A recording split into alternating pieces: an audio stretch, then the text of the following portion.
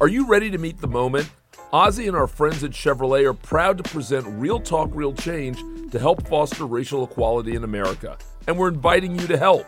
Join me, Carlos Watson, as I talk with key leaders from across the country about racial disparities in America's healthcare system.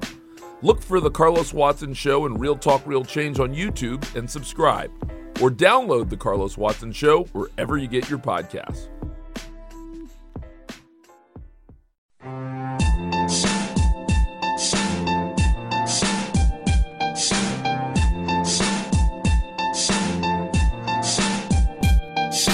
Hello, this is Spotlight, the official podcast of Grapple. I'm Benno. I'm Joe. And I'm JP. Hello, everyone. Sorry, it's a Tuesday again. It's been a fucking busy weekend, though. There was a lot to catch up on. It's mainly my fault. But mainly, JP, all I want to know is what's the most interesting place you watched the match this weekend, because, my God, I felt like JP trying to fit matches in the G1 matches in the work toilets and on the bus to work and on my lunch break. It's been tough to try and watch everything this weekend. Well, today was probably a lot of it at work this week. Joe's been on holiday, so he's not had this. But I was watching some today. He'll know this. One of our managers, Catherine, walks in during. Shout out there to Catherine. Yeah, shout out to Catherine. She won't be listening. That would be an unusual chain of events. Might play it to her. Don't. No. And she came in as Naito Taichi was on, and I just went, yeah, it's Japanese wrestling. It's exactly what you think it is. And then and she didn't get it, bless her. She tried to be nice about it. I paused it, and then we had a work meeting about curriculum for the next hour. Nice. So that's it. Yeah. Nothing on the bus. Nothing going for a run. I'm disappointed, JP. A little bit on the bus. A little bit on the bus on Monday. Outside of that, primarily been able to sit down and watch it inside a room, preferably on like a massive screen as well. Because Which room were you in? 210. Best screen. That Shout out to 210. Yeah, great screen. Cracking room opposite two science labs. I digress. Good. But it's got a cracking screen.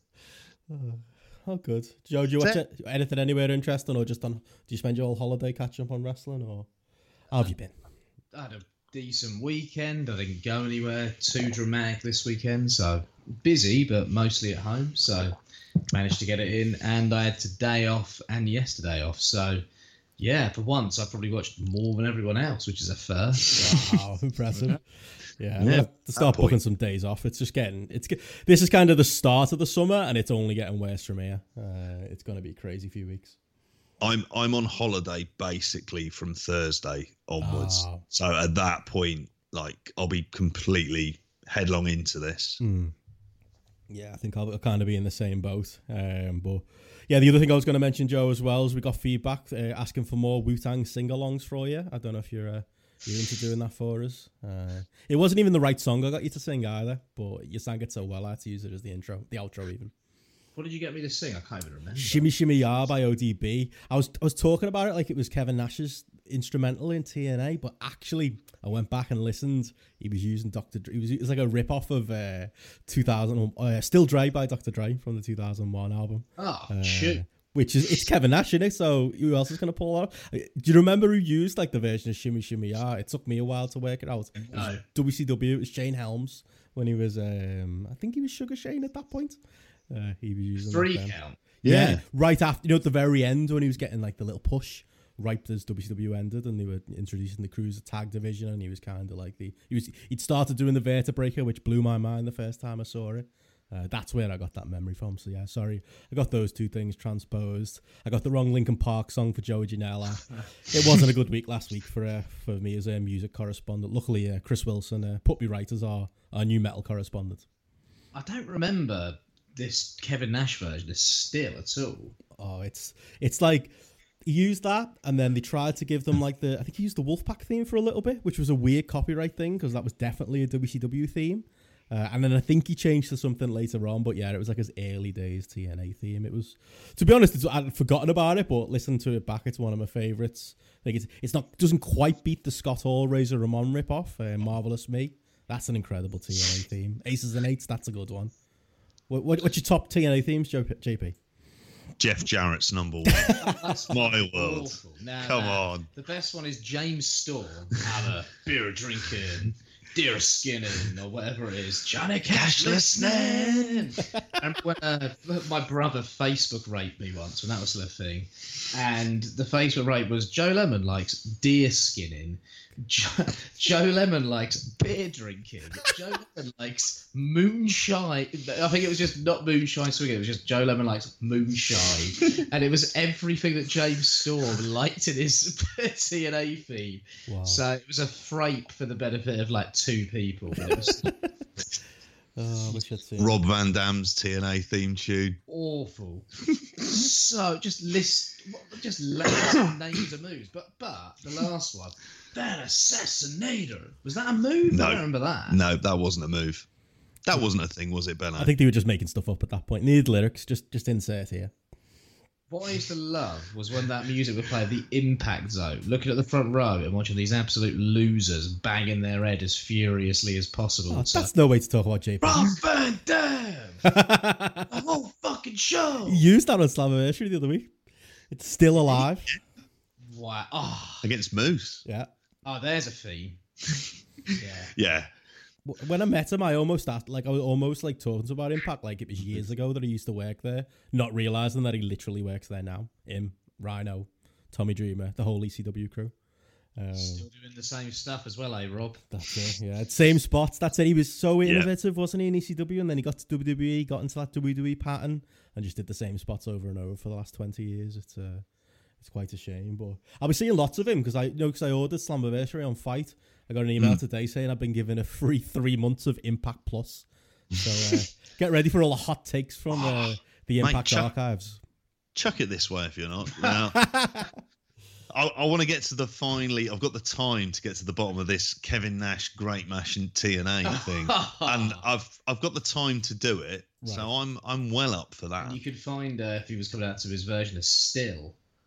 There you go. You can find it. Yeah. I think Conan probably should have had a version of Still, shouldn't he? What were the lyrics of that song? Yeah, I think the thing is, though, he's had that LX theme for a very long. That's one of the relic TNA themes that kind of stuck around. Like even the new LX were using it, and it was name dropping Homicides and Conan. But taking the time to perfect the beat because I've still got love for the streets, and Conan's all about the streets in TNA, isn't he? Very Conan, yeah. Kids getting ran over, all kinds. There we go. 3 Live Crew as well. We had saying that with 3 Live Crew, they had Ron Killings there to do the rap, so they probably didn't need a knockoff theme. Perhaps he's got his 3 bank accounts, 5 ounces, and 2 vehicles. I think I got that completely wrong. There you go. You're not getting Wu-Tang this week. You're getting right. It's definitely ounces, vehicles, and bank accounts, but I could not remember in which order. Written by Jay-Z as well. Good song, classic. Yeah. Any other TNA theme memories or anything else to talk before we move on? Jay Storm on repeat. There you go. Throw that on. Did like Beer Get Money. ready to fly. That one. Oh, that's a classic. Oh, AJ Styles. Angle coming out to some rap, which I always found odd. It was always good. There was like kind of a little bit of a patriotic rap though. I think it worked. It worked like the hard-edged Kurt Angle that we got in TNA. I think it worked out well. Because it was that, wasn't it? Something like that. You would know. I would know. How many times you've listened to the music of TNA on repeat, JP, as you bike around Oxford? No comment. Sometimes at work, when I know JP's footsteps so well that if I'm in the toilet, I know when he's gone into the toilet across from me. So sometimes we'll be doing the business at the same time, and just to give him a bit of a shake, I'll put on like James Storm's theme really loud so he can hear it from the cubicle across, and then he'll throw on. It has happened, hasn't it? Yeah. You throw on Rob Van Dam's theme, he'll come back. Yeah. Please do that when you're staying at my house in a few weeks. You guys. Have you got 2 toilets? I've only got 1. You can stand outside though, just shouting at him if you like, playing songs. Can we play the competing? Listening to different Dave Meltzers at the same time. In like 4 different rooms in the house that we do in Germany. Mate, it seems worse than Scientology. You've just got like 4 or 5 people walking around listening to various wrestling observers from various time points. Amazing. Yeah, we'll definitely have to do that. We've got a few things planned. Haven't you coming up to see? For some reason, JP, you're coming up early and coming to the TNT show with me on the Thursday. On the Friday, we're going to try and swing by Brookside Close. We were talking before we started today. Yeah. I've never been myself, so going to be a big moment, that, if I can get you there. Maybe take you to the bread streets, which are right by my work. Maybe catch some Future Shock that weekend too. Should be a fun weekend. I also figured there's going to come a point where I might just have a wander around Liverpool looking for Jimmy Corkill, basically. Doesn't he work for like a radio station in Liverpool or something? Seriously? I think so. Yeah, I can't remember. Right. Maybe TNT could get him to do an appearance. Maybe if we could petition them, maybe we could get him on the show.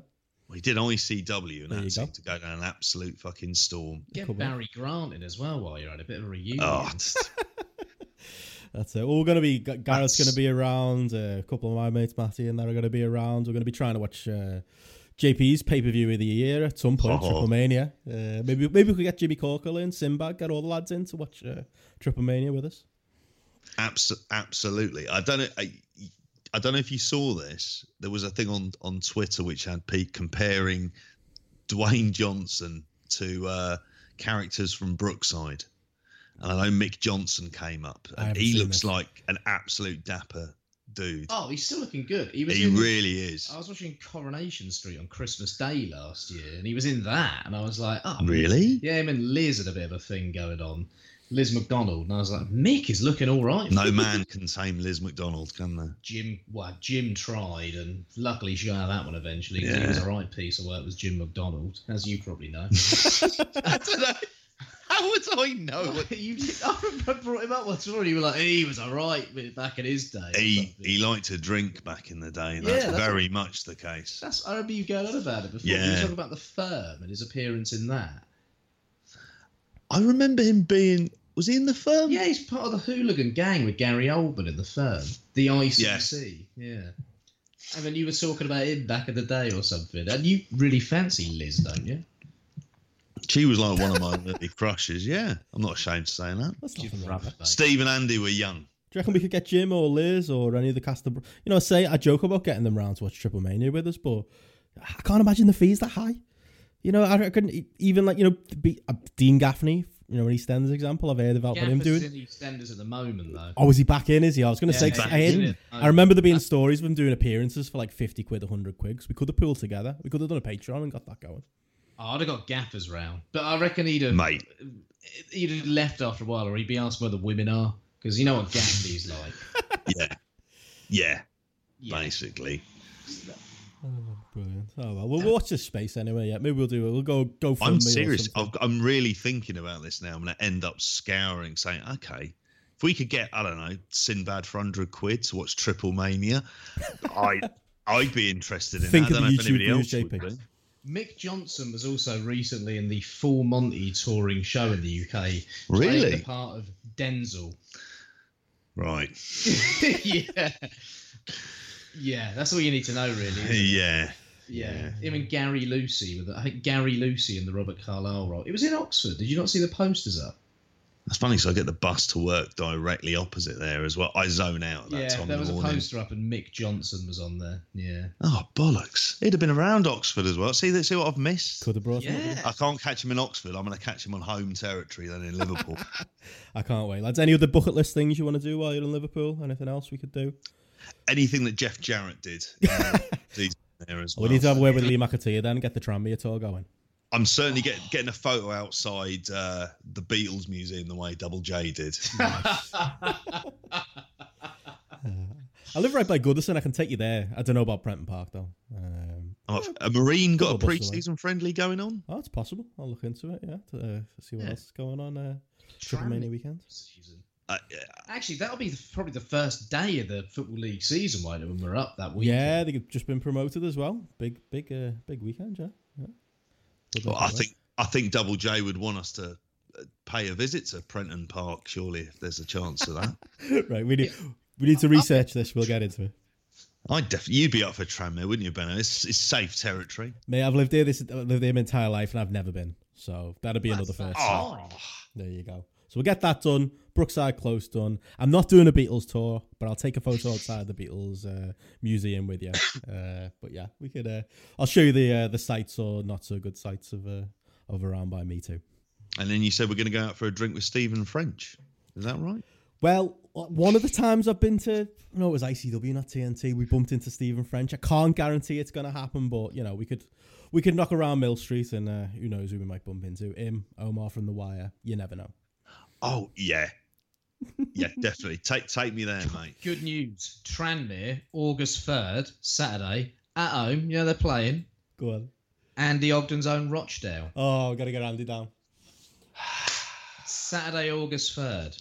If Lee McAteer listens, hook us up, Lee. There you go. We'll get a box. The Graps and Claps / grapple box. Let's get it done. Absolutely. Tranmere pretty much is now the official club of grapple. Certainly grapple spotlight. I can't speak entirely for Gareth. Oh, we'll have to sort that out. Awesome, but yeah, can't wait. Should be a fun weekend, and yeah, we'll definitely have to put a word in with the good folks over there at Tranmere. But anything else going on before we get into the actual wrestling stuff? Anything else we need to talk about? Cricket World Cup was amazing. Oh, I don't know. It was amazing. I knew this was coming.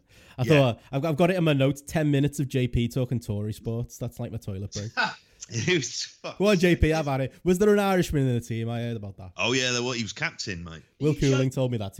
Morgan. Yeah, he's from Dublin. Why is he playing for England?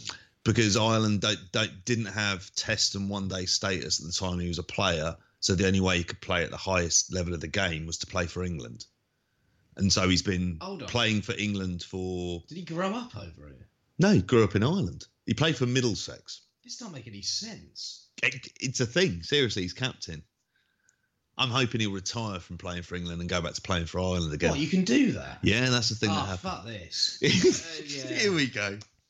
It was amazing. Like, if there was ever a game to watch the highlights of, it's that one. But what's the point? Neither of you are going to take part in this. I didn't even know what had happened until I got here this evening, JP. I was in a taxi on the way to Matty's to watch the Homicide show, and the taxi driver was trying to talk to me about it, and I genuinely thought he was talking about, was the tennis going on that day as well? Yeah. I was like, yeah, sounds like a good game of tennis. And he was like, no, it was the cricket, mate. I was like, oh, sorry, I failed in attempting to be a Tory lad. It was the thing for this weekend, because obviously we're going to be doing loads of reviews on this show, but one of the things this weekend, it was up against a fuck ton of sport that weekend, and I watched sport. I didn't watch the Grand Prix. I think Lewis Hamilton's a prick, so I was quite happy to see that he was upset that he wasn't getting main event coverage. So good, quite happy about that. But yeah, it was so much to watch, and I ended up watching that cricket from the coverage starting at 9 a.m. Did the big shop while watching on the phone with my son as well. He's also well into cricket as well. Watched it all around. Even bought some new glasses while watching the cricket. Where did you go shopping? The big Tesco's near here. Did you walk up there? Yeah. That's a walk. Not that far. Well, trying to watch it on your phone as well. Straight path, mate. No problems. Okay. All good. Yeah, we were happy. It was nerve-jangling stuff. So you two Neanderthals need to get in on the game. You're missing out. No better way to watch a sport, and especially a final, while walking, looking at your phone, and to your big shot. I mean, you're talking to JP here, so like, yeah, that sounds perfect. Like, is the big shop going to do it itself? The proper World Cup final. Would you be walking to Tesco's during it? You're talking about a game that lasts from 10:30 in the morning through to 7:30. Yeah, that's why I can't watch it. Jesus. That's a shift of work, that. That's part of the beauty of the game. You say that like we're not going to spend the whole summer watching G1. I might possibly be going to Lord's to take my son to see Ireland, England in a test match. Hold on, there's 2 points I'm going to make there. One, I thought Ireland have a team because this bloke was playing for England. They do now. So why is he still playing for England? Because he's captain of the one-day side. And okay, whatever. And also, second. He's not hated for it. You told me last week we went to Lord's, you saw Jeremy Hunt. I saw him on the way to Lord's. Oh, he wasn't at Lord's? No, he was at Oxford, the Park and Ride. Thornhill Park and Ride, running for the bus. He was in Oxford? Yeah, and he missed it. Getting the bus with the plebs. I wanted to shout wanker, obviously, outside the bus. I thought you meant you saw him at the cricket. Sorry. No, he wasn't at the cricket. Right, okay. Sorry. All right. I could lie. I rescind the Tory sport comment ever so slightly, just because I don't want to offend our good friend Will. But that's only slightly. Exactly. You get in on it, honestly. Ashes this summer. I thought the Ashes at Christmas. No, it depends if it's in Australia because their summer is in at Christmas. That's what you spent the Christmas day on your own, watching the Ashes or something. Once. Yeah, because they were touring Australia, so it started at like midnight. Is it a good Christmas? Top 10 Christmas, JP? Mate, I know I'm not meant to say it because I've got kids. I meant to say the special ones. It was a cracking Christmas. Did it by myself. I was great. Cooked a really good roast. Made the phone call really early. Jaws, Ashes. Roast and cricket. Jesus. Just to wind Joe up, did you watch Bloodsport on that day just to have like a full trio? Have a fry up in the morning? I don't have any strong dislike for Bloodsport. Bloodsport's fine. It's just not that good. Is it as good as Tango and Cash? Tango and Cash is like pretty bad. You were saying this before we recorded, but you've rewatched it. I'm worried. Like, I haven't seen it in adult life. It's WCW, the film. Like the politics and like the weird in-jokes about other films and about other film stars. So like the bits about the knocks at Bridget Nielsen when they talk about like I hate Danish. Yeah. Let's get a coffee in a Danish. I hate Danish. And then the bit about Schwarzenegger as well. It's almost like WCW promos in the 90s where you'd make insider comments that hardly anyone understood. And like you can tell Stallone politicked his way to more screen time and looking like a star at more points or the rest of it. It's like peak 80s like action star, like using all of his sway possible. And apparently directed parts of the film himself as well. The director quit before the end of the film. He was so frustrated with Stallone trying to direct the film. So who was the director? Some Russian bloke who just done loads of Russian films and then did... He did Midnight Train? Yes, yeah, he did. And then that's good. Yeah, but then, Tango and Cash, I think, was his last English film, possibly. And who can blame him? It's a terrible film. Who's Stallone in the wrestling world, then? Does that make him Hogan? Politics? Yeah, Stallone is absolutely Hogan. Kurt Russell very much feels like Sting. And the director, probably go Kevin Sullivan. Yeah. You're not putting me off rewatching it, actually. Now I just really want to rewatch it again. You'll enjoy with that in mind. At the time, but there is some utter shit in there. Them prison scenes, oh my god, they are so bad. Really that bad? Yeah, it's bad. You'll enjoy it for what it is. I've got time coming up to watch some shite films, and I know I need to rewatch Bloodsport. It's better than 9 hours of cricket. It's not better than 9 hours of England winning the Cricket World Cup. He says as someone who's got an Irish passport and bigs up being Irish every time. How quickly I jump ship, eh? You can watch the prison scenes while walking to Tesco for your big shop next week. Good deal. I'm going to watch it with the lads. They haven't seen any of these bad 80s. Don't watch that one. Watch Commando or Roadhouse. Or Bloodsport. Nah. Cyborg? You've got to break them in. Probably have to go Time Cop, wouldn't I? I'd go Commando. Commando's the best one to start with. Well, Commando, it doesn't fuck about that film. Die Hard. Go down a more serious. Go something good first. Ease them in, Die Hard or like a Terminator 2. Yeah, Terminator 2 would be a one. Yeah. Last Action Hero, maybe. Last Action Hero. It's a bit too insider. Yeah. That's even more WCW than Tango. Breaking down the fourth wall. Yeah, too much. Stallone is Schwarzenegger in the film. It's like it's written by Russo, is it? Yeah, to some extent, it does feel that way. Yeah. Right period. Hodge of big stars doing weird inside jokes at each other. Yeah, good old Wesley. What a podcast this has turned into. You wouldn't believe we've got like 87 shows to review. It's fine. I know. It'll be all right. Just check the show notes, everyone. I'll put it at the top when the G1 stuff starts. It'll be okay. But we probably should start. I tell you what I was gonna do a segue, but I just let you go. But I tell you what was better than 27 hours of cricket, JP. AEW's Fight for the Fallen, or was it? I'm not so sure. Oh, that's good. I like what you did there. We're gonna start with that because you know what? I didn't think this was a good show at all. Like I've got to say, like I watched Fight for the Fallen. Like I had a busy weekend. I was off playing bowling on Saturday, maybe doing a little bit of practice for the Oberhausen Open. I was busy. Sunday, found myself watching the Homicide show and Extreme Rules, blame Matty. But I had a fun time. And then it was Monday before I really could get into catching up with AEW and then starting to catch up with the G1. And yeah, just wasn't feeling it. I was starting to think that it was just me. And then I saw a couple of comments from you, Joe, and I saw a couple of reviews. I don't know. You can tell me, was it me, or is this the show where it just felt a little bit like the blue might pee off the rose a little bit with AEW? Or is it far too soon to say that? It was not good. I thought it was dull. It lacked energy. It was really middling. And we're meant to be getting like this original, fresh product. And yeah, there were things about it that still felt fresh in terms of stuff like the presentation, but the wrestling left a lot to be desired. The layout of the card left a lot to be desired. The show was too long. Oh, way too long. Like they were pacing and giving matches time that they didn't need in various positions. Yeah, I think there are all manner of issues with this show and with the sort of position of the promotion at the moment. And yeah, I'm hoping they can get them sorted pretty pronto before the TV product starts, because if this is what we're going to be getting, it's not looking overly exciting, to be honest. No, it's not. It's like, because it's such a hodgepodge of things, AEW, and I like that in principle. I really do think these last two shows you've started to really see maybe what the problems are with that hodgepodge, and maybe the problems are with, you know what always sounds good? Give the wrestlers more power. Let the wrestlers cut unscripted promos. Let the wrestlers decide how long the match is going to be. Let the wrestlers decide what the program's going to be. And obviously there's many positives you can glean from that. But I did think, yeah, JP, this show was a bit of a warning sign, because as you said there, Joe, I thought the venue looked great. It looked very WCW. I love the outdoor look. Oh, yeah.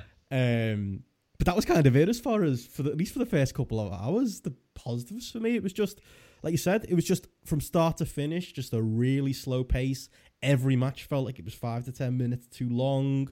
There was authority figure nonsense. There was continuation of some of the bad angles that they've been doing. Although, in a couple of instances, maybe they listened to feedback a little bit in their own way. Yeah, I don't know, JP, just share our skepticism before we get into the minutiae of the show, or, I don't know, were you any more positive? Pretty much. I think Joe used, when we were chatting about this, Joe used the word that really comes to mind with this, which is underwhelming. It wasn't like, I don't know, would you say it was bad? No. I mean, on the scale, obviously it's the worst show they've done. Yeah. By far, there's not that much necessarily to compare it with. Also, and I don't know if you both found this, but was the sound slightly fucked? Yeah. For you guys. For the audio, for the On music. Fight, the music sounded like, it was out of tune. And it was driving me mad. I thought it was my projector setup. I was convinced it was me. Because I literally searched Twitter for people complaining about it, and nobody said anything, although I do suspect JP... come up randomly? In the pre-show, yeah. Ian Hamilton mentioned that he had a few issues with like it buffering and stuff as well. I think I didn't see, looking back live, I didn't see many people I mean, the music's bad. I saw people complaining about the bad entrance themes, but it might have just been the copy both me and you watched on Fight. Not on the same count, obviously, JP. We both got our own. No. Of course. But yeah, it was just, all in all, just added to it. Yeah, the music sounded off key, and the music was bad in general, wasn't it? Yeah, it was really bad, and that took me out at points. Like, every time there was an entrance, I was like dreading it as a result, because it was just like, this is horrible to listen to. Badly leveled as well.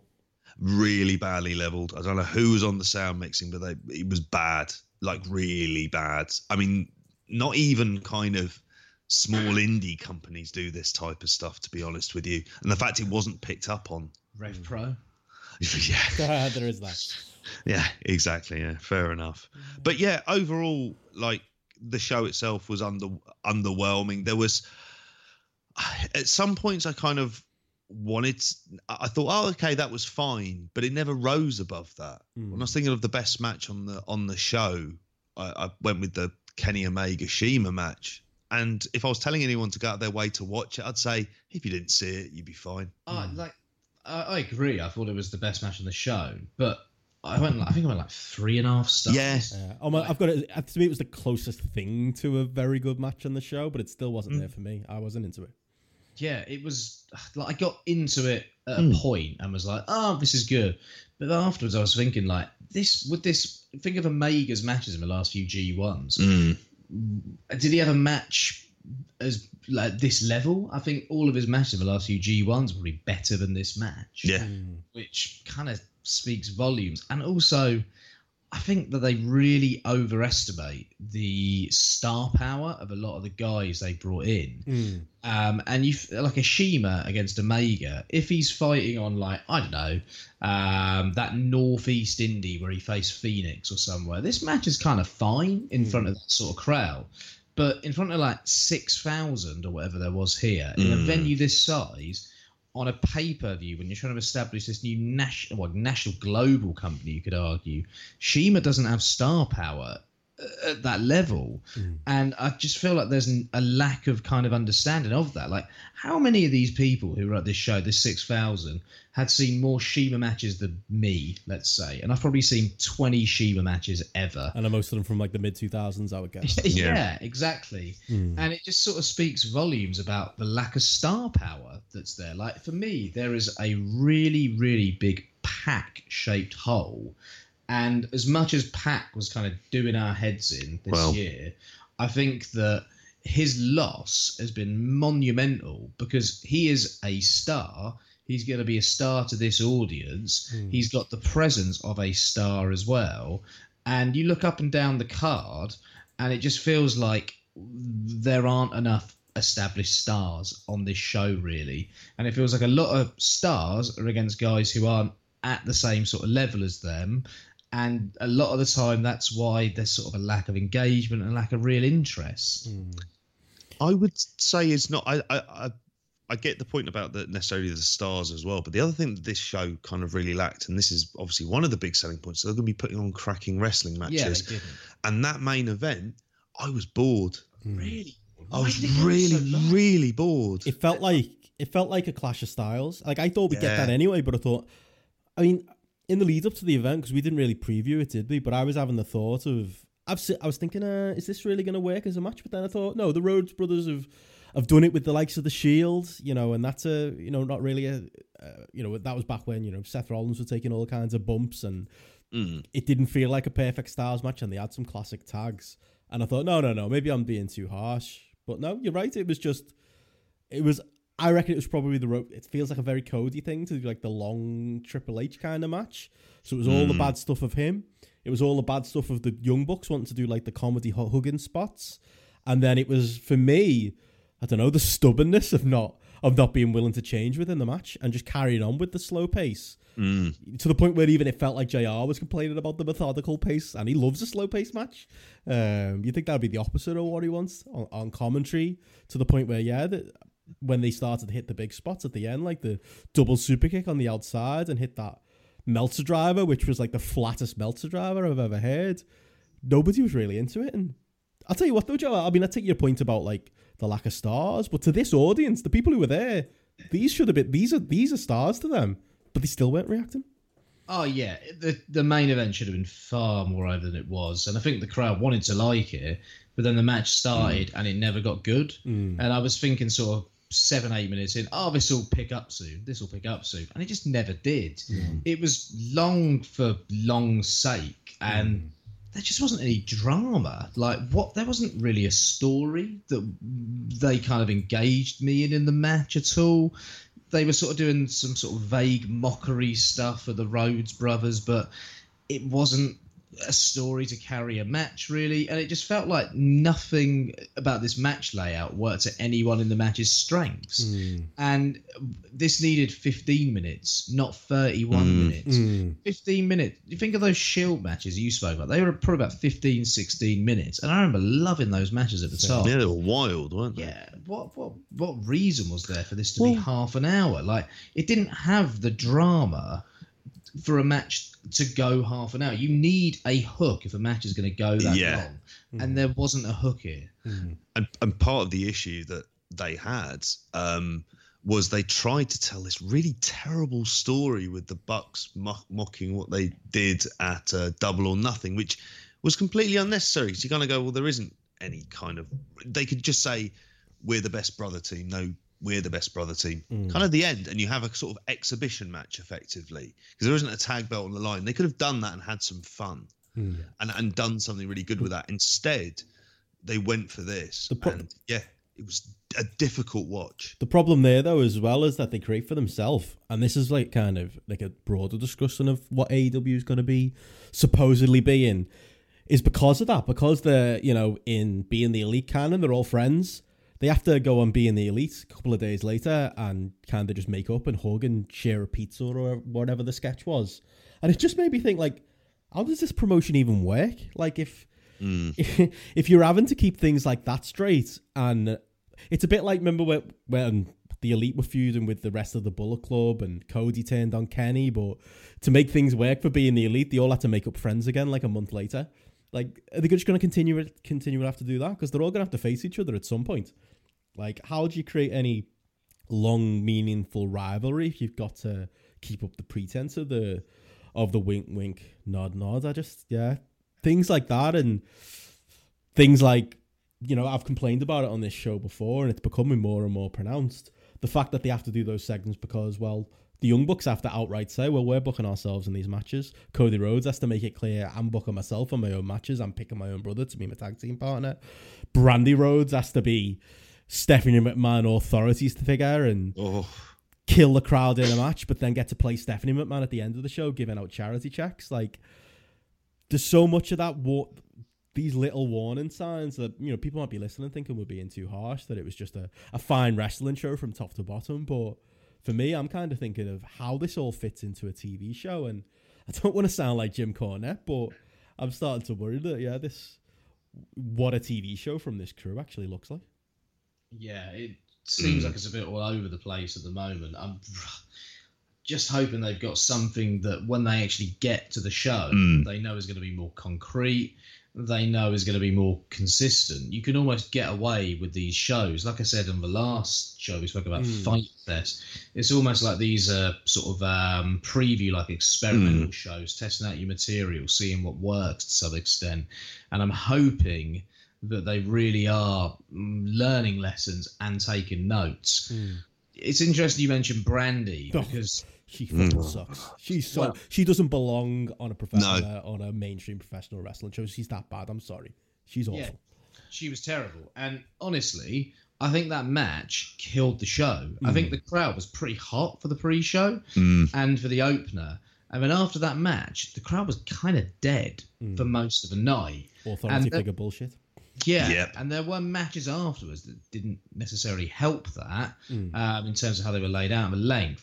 But that Brandy match was like the nail in the coffin for the crowd that evening. It was just so bad. Like, I was thinking to myself, have I seen a worse match than this year? The only two I can think of were Batista Triple H, and I'd go as far as to say that was better than this, and Kurt Angle Baron Corbin. That's how bad this was. So bad. Yeah. I mean, sorry.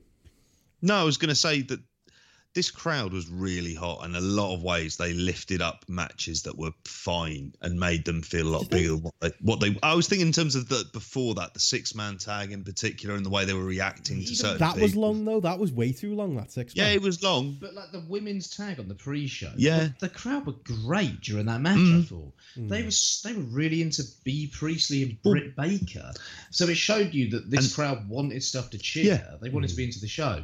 But after that Brandy match, there was just no coming back. What they were given was WWE. Yeah. And that's the thing that none of those people want. And they gave them that. During that bit. And she actually said, this is like one of those divas matches that I would see like Nikki Bella in when I first started going out with you. It's like they got two women's divisions, like the one with the actual wrestlers and the divas division with Brandy in it. The Joshi division and then the diva division. Like, they can't both exist on the same show, but they're trying to make it work because it's Brandy Rhodes and because of who she is. I'll be honest though, like I didn't think the crowd were that great even for the early matches. I think they were obviously better, But it's funny because I was pinpointing, and maybe it's just the fact of me watching it a couple of days later. I pinpointed kind of the moment it felt like the crowd fell off the Kip Sabian Hangman Page match. For me, or maybe it was just where my interest dropped off. I actually fell asleep because it was like, I had to rewatch it because like it felt like 18 years too long. I enjoyed Kip Sabian kissing the fan. That was a fun little spot. I generally like Hangman Page, but he's supposed to be your next big star, and he's in there going 50-50 with the bloke from ITV World of Sport. And yeah, 19 minutes. Oh, I mean, Hangman Page is kind of like, when he's the underrated next big thing and it's unsaid, great. But when you're outright calling him it, I'm wondering if that's like a poison chalice these last couple of shows where like, because everyone knows what he's supposed to be, like the pressure's on now for him to meet that. And he went out there and had a 50-50 match with Kip Sabian on, like you said, JP, for 19 minutes. And it just didn't work. Maybe that wasn't where the crowd died, but it was definitely... I was big into Luchasaurus in the match before. I was starting to get going again, but this match just killed me off. It was, again, it was difficult because it did no one any favours. It didn't do Page any favours. Didn't do Sabian any favours either. And ultimately, it kind of really devalues a lot of things. I mean, it felt, they had the angle afterwards as well, and that was kind of obvious for what it was. It was just Jericho in a match. I always love that. Yeah, I was just like, oh, he's wearing that mask. You just feel like Ralphus. But then even then, he's grown up to be Ralphus. He's morphing into it, isn't he? At least he hasn't grown up to be Howard Finkel. At least there's that. Like, yeah. But even then, though, like Jericho did that angle, great, fair enough. I mean, it was, it was obvious, telegraphed. Jericho's done it a million times now, whatever, it worked. But then having him come out later and cut a promo as well, right before the main event, that grinded. Like the Lucha Brothers and SCU kind of brought me back again. It was a fun tag match. The Daniels interference wasn't great, and there were a few things in the match I didn't love. But like that again, like from a structure point of view as a card, it really, after they got a bit of momentum going, that pulled it down again. And then we went to the main event. Like, I worry. I mean, these are the shows, like you say, to iron the kinks out, but the kinks are definitely there. Yeah, I think going back to the Page Sabian match, I spoke about the Pac problem. I think that Pac not facing Page at Double or Nothing has really, really shown what an issue that's been long term for Page, because these last few shows, Page has been given almost nothing. He's not really been presented as a star. They've had no plan B. He's almost best in an underdog position, like you said, Bello. And in the Battle Royal, he was the biggest star. In the four-way, he was the biggest star. Kip Sabian, I like Kip Sabian. He's not ready to be at this level in a 19-minute match yet. No. He's someone who probably should have had more of a run on the British indie scene in order to get to this point. And he's an undercard guy. He shouldn't be facing the guy who's going to go on and have a title match at the next show in a 19-minute match. And I think Page needed that Pat match to elevate him, if anything. I don't know if he would have won, but at the same time, it probably would have helped him get over more with this fan base, having that great match with that established guy. And I just feel like these last few shows have done Page no favours. He's come across as quite generic. He doesn't feel like he's had a sort of major challenge put his way. He really feels like he's lost something. And I feel like the management of him as a personality and character has not been good so far. Well, on the 21st of July... Dragon Gate have their big show of the year, which is Pac versus Ben K, which I might actually have to get around to watching an actual Ben K match. But come on, Ben, fucking sort it out, and there we go. But Problem solved. Is it a visa issue with Pac? Well, then we'll know, then, won't we? Allegedly, no. But yeah, then we'll know for sure, won't we? Yeah, exactly. Yeah, hard one. I mean, any other notes on the show as a whole? Anything you guys like were high on? Like I mentioned, for me, I enjoyed Lucha Brothers SCU. I did enjoy the tag as well. It was really enjoyable getting to see Luchasaurus get over, and him and Jungle Boy. They've definitely got something there. Yeah, they do. Or anything else? I was going to say that I was a bit disappointed. Sorry to go back onto it. It's disappointed. Another Bucks Lucha Brothers match. I mean, I would have thought that ladder match announcement got very little response. Yeah, I think they've burnt that out pretty quickly. I mean, they've gone through that in Mexico as well, and I kind of think that I'm sure the match will be good. It will be good, but again, it's not necessarily something. I'd like to see them start to kind of. They keep on going about this tag tournament rules. Sorry, I'm still being negative on it. And there was a match here. Was it about competing for the right to get a first round bye? Yeah. What the fuck that's what was they that were doing about? last month. Yeah. Like, wasn't that what the 3-way tag was about or something? I'm Yeah, not it's- even too so sure. what the Wins fuck and is losses going on, count. mate? King of the Mountain match. That's what it starts to sound like. Yeah. The 3-way tag, the Luchasaurus Jungle Boy stuff was excellent. I was Yeah. a big fan of that. And Helico was awful still. The Dark Order are not clicking. And one of the things Geeks. that I found with that match was, as fun as it was in places, it was also overly indie at points. Yeah. And it felt like indie wrestling that shouldn't belong on a show of this stature. I know that sounds a bit snobby, but A lot of comedy. at one point I was thinking to myself, this is where, as much as, doing forward rolls all day maybe isn't the best thing, this is wherever the PC helps, because you've got those guys who are a little bit more inexperienced working their matches out of the Performance Centre for the big takeover shows, and those matches have been great for the most part as a result of that. And this clearly was a bit all over the place. There was a great JR line during this one as well, where he said, if the crowd are making noise, then this is great. He's definitely not into this. I hate this. And he forgot people's names at points in course this match as well. Yeah. Like, it was, like, the announcing generally, I thought was an improvement. Excalibur was still good. Marvez was better, but, the bar was set pretty low and he wasn't much better. And JR, I hope they use JR for like a year to establish themselves and they get on TV. And then they say goodbye, because JR clearly is not into this product. Yeah. That's half the fun of it, I have to say. Yeah.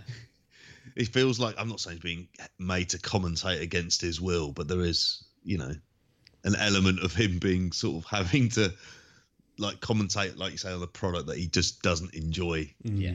Another negative thing on the show, I've got to say as well. The 6-man, why did Darby Allin take the ball? I had that same note. Although I did have a conversation with Mick Crew about that this weekend. I think maybe the idea is to continue on the story with the bloke who does the 10 thing. Is that the idea? Maybe continue that stuff, keep that story going, get to Cody, keep that link going. I don't know. I'm trying to justify it, but yeah, I did. In the moment, I did hate it too. For that stuff, it seems like, Cody's stuff has been the stuff that seems to be more critically praised than anybody else's booking in the company so far. And the fact look at the old man. Yeah, well, yeah, exactly. The apple doesn't fall far from the tree.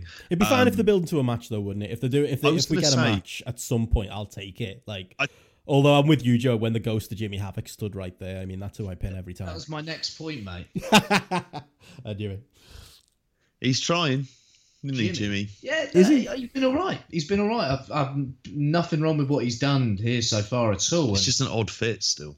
Yeah, but he's fine there, and I think he's got a role. And if at some point they want to do something more serious with him, he can do character stuff. He can do it well. We've seen him do it well in the past, and hopefully they do something with him at some point. I thought the 6-man was kind of fine for what it was. Everyone looked pretty good in there as well. I thought Guevara is someone who kind of wasn't stand up, but he did kind of stand out, and there's something definitely about him. But he, again, is very young.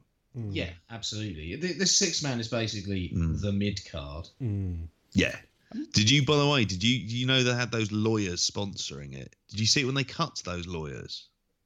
Oh, one of them was pissed in the front row. That one.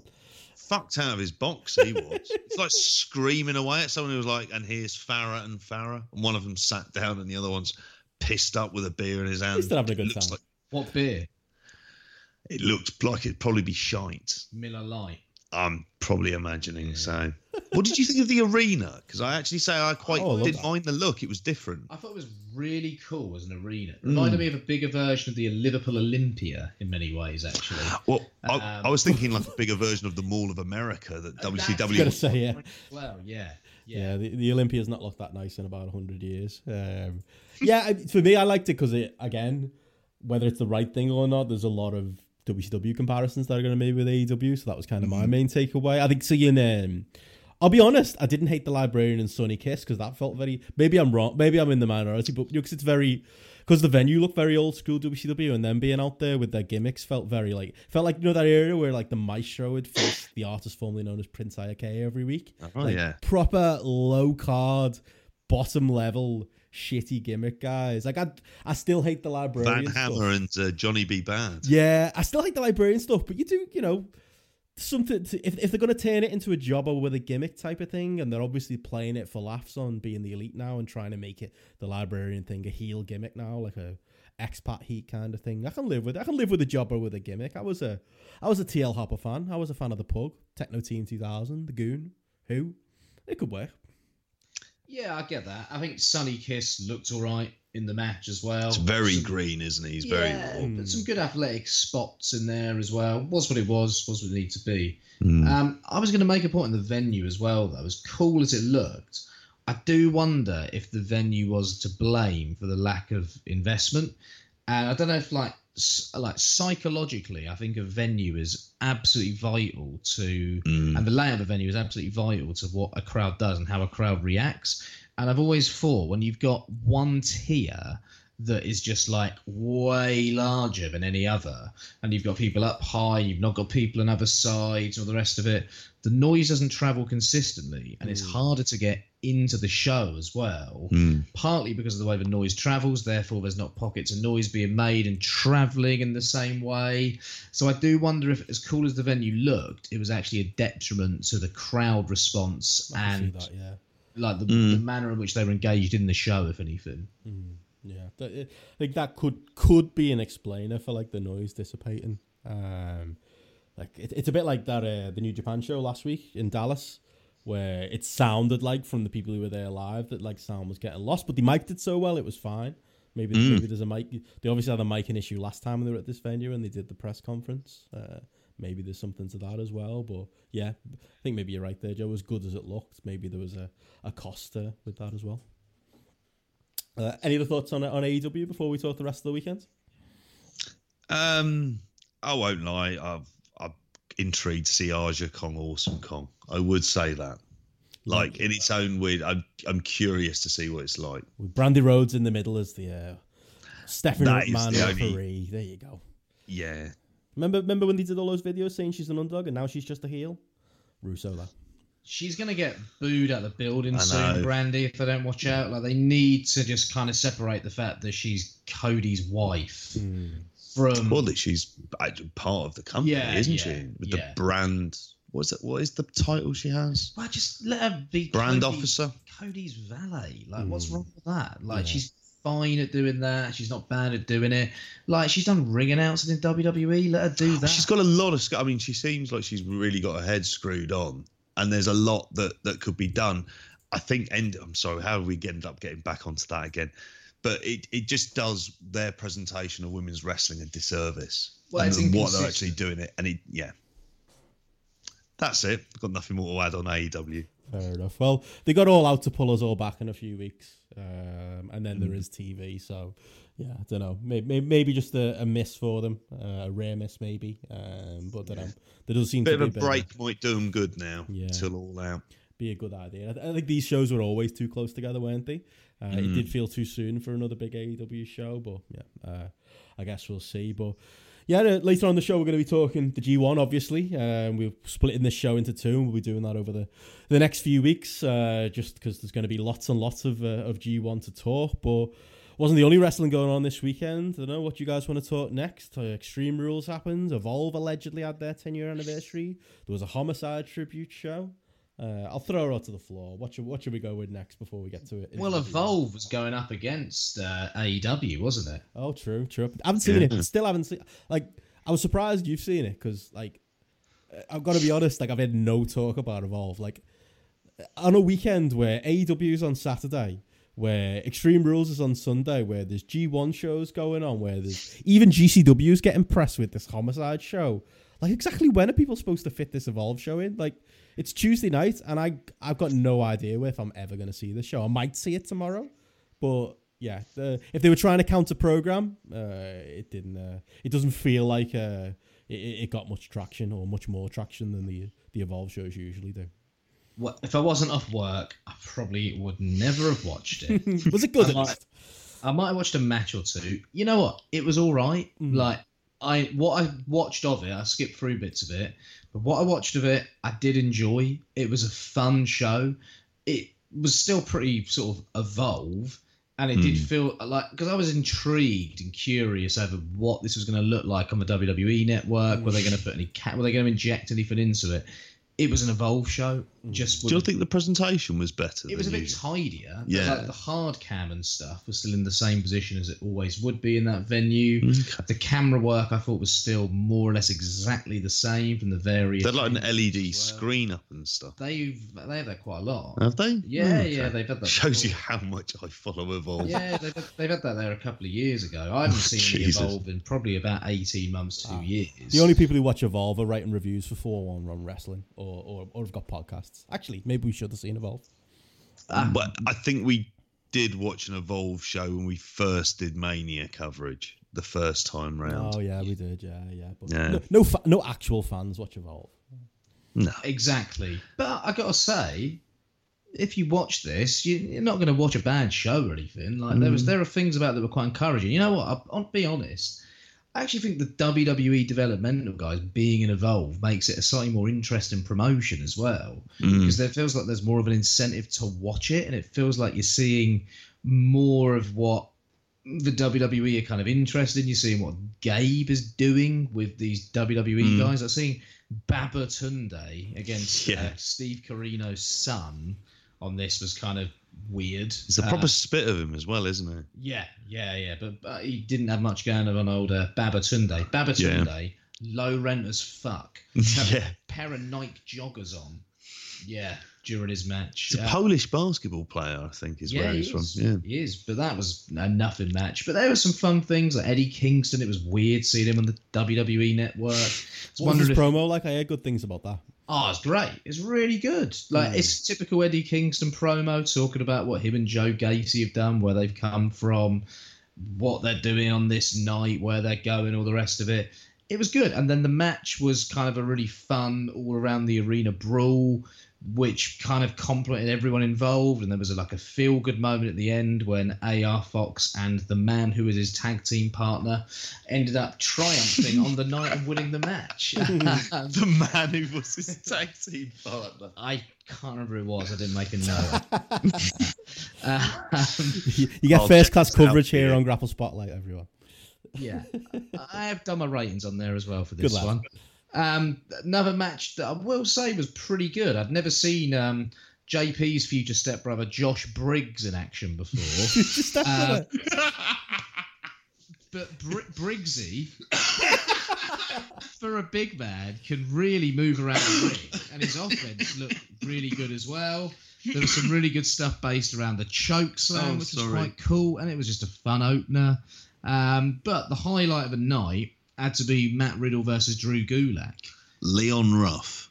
Okay, there we go. Leon Ruff. That reminds me now. JP, you've seen Riddle versus Gulak, haven't you? What from? Yeah, I've seen that from this show, and that was really good. Oh, of course you have.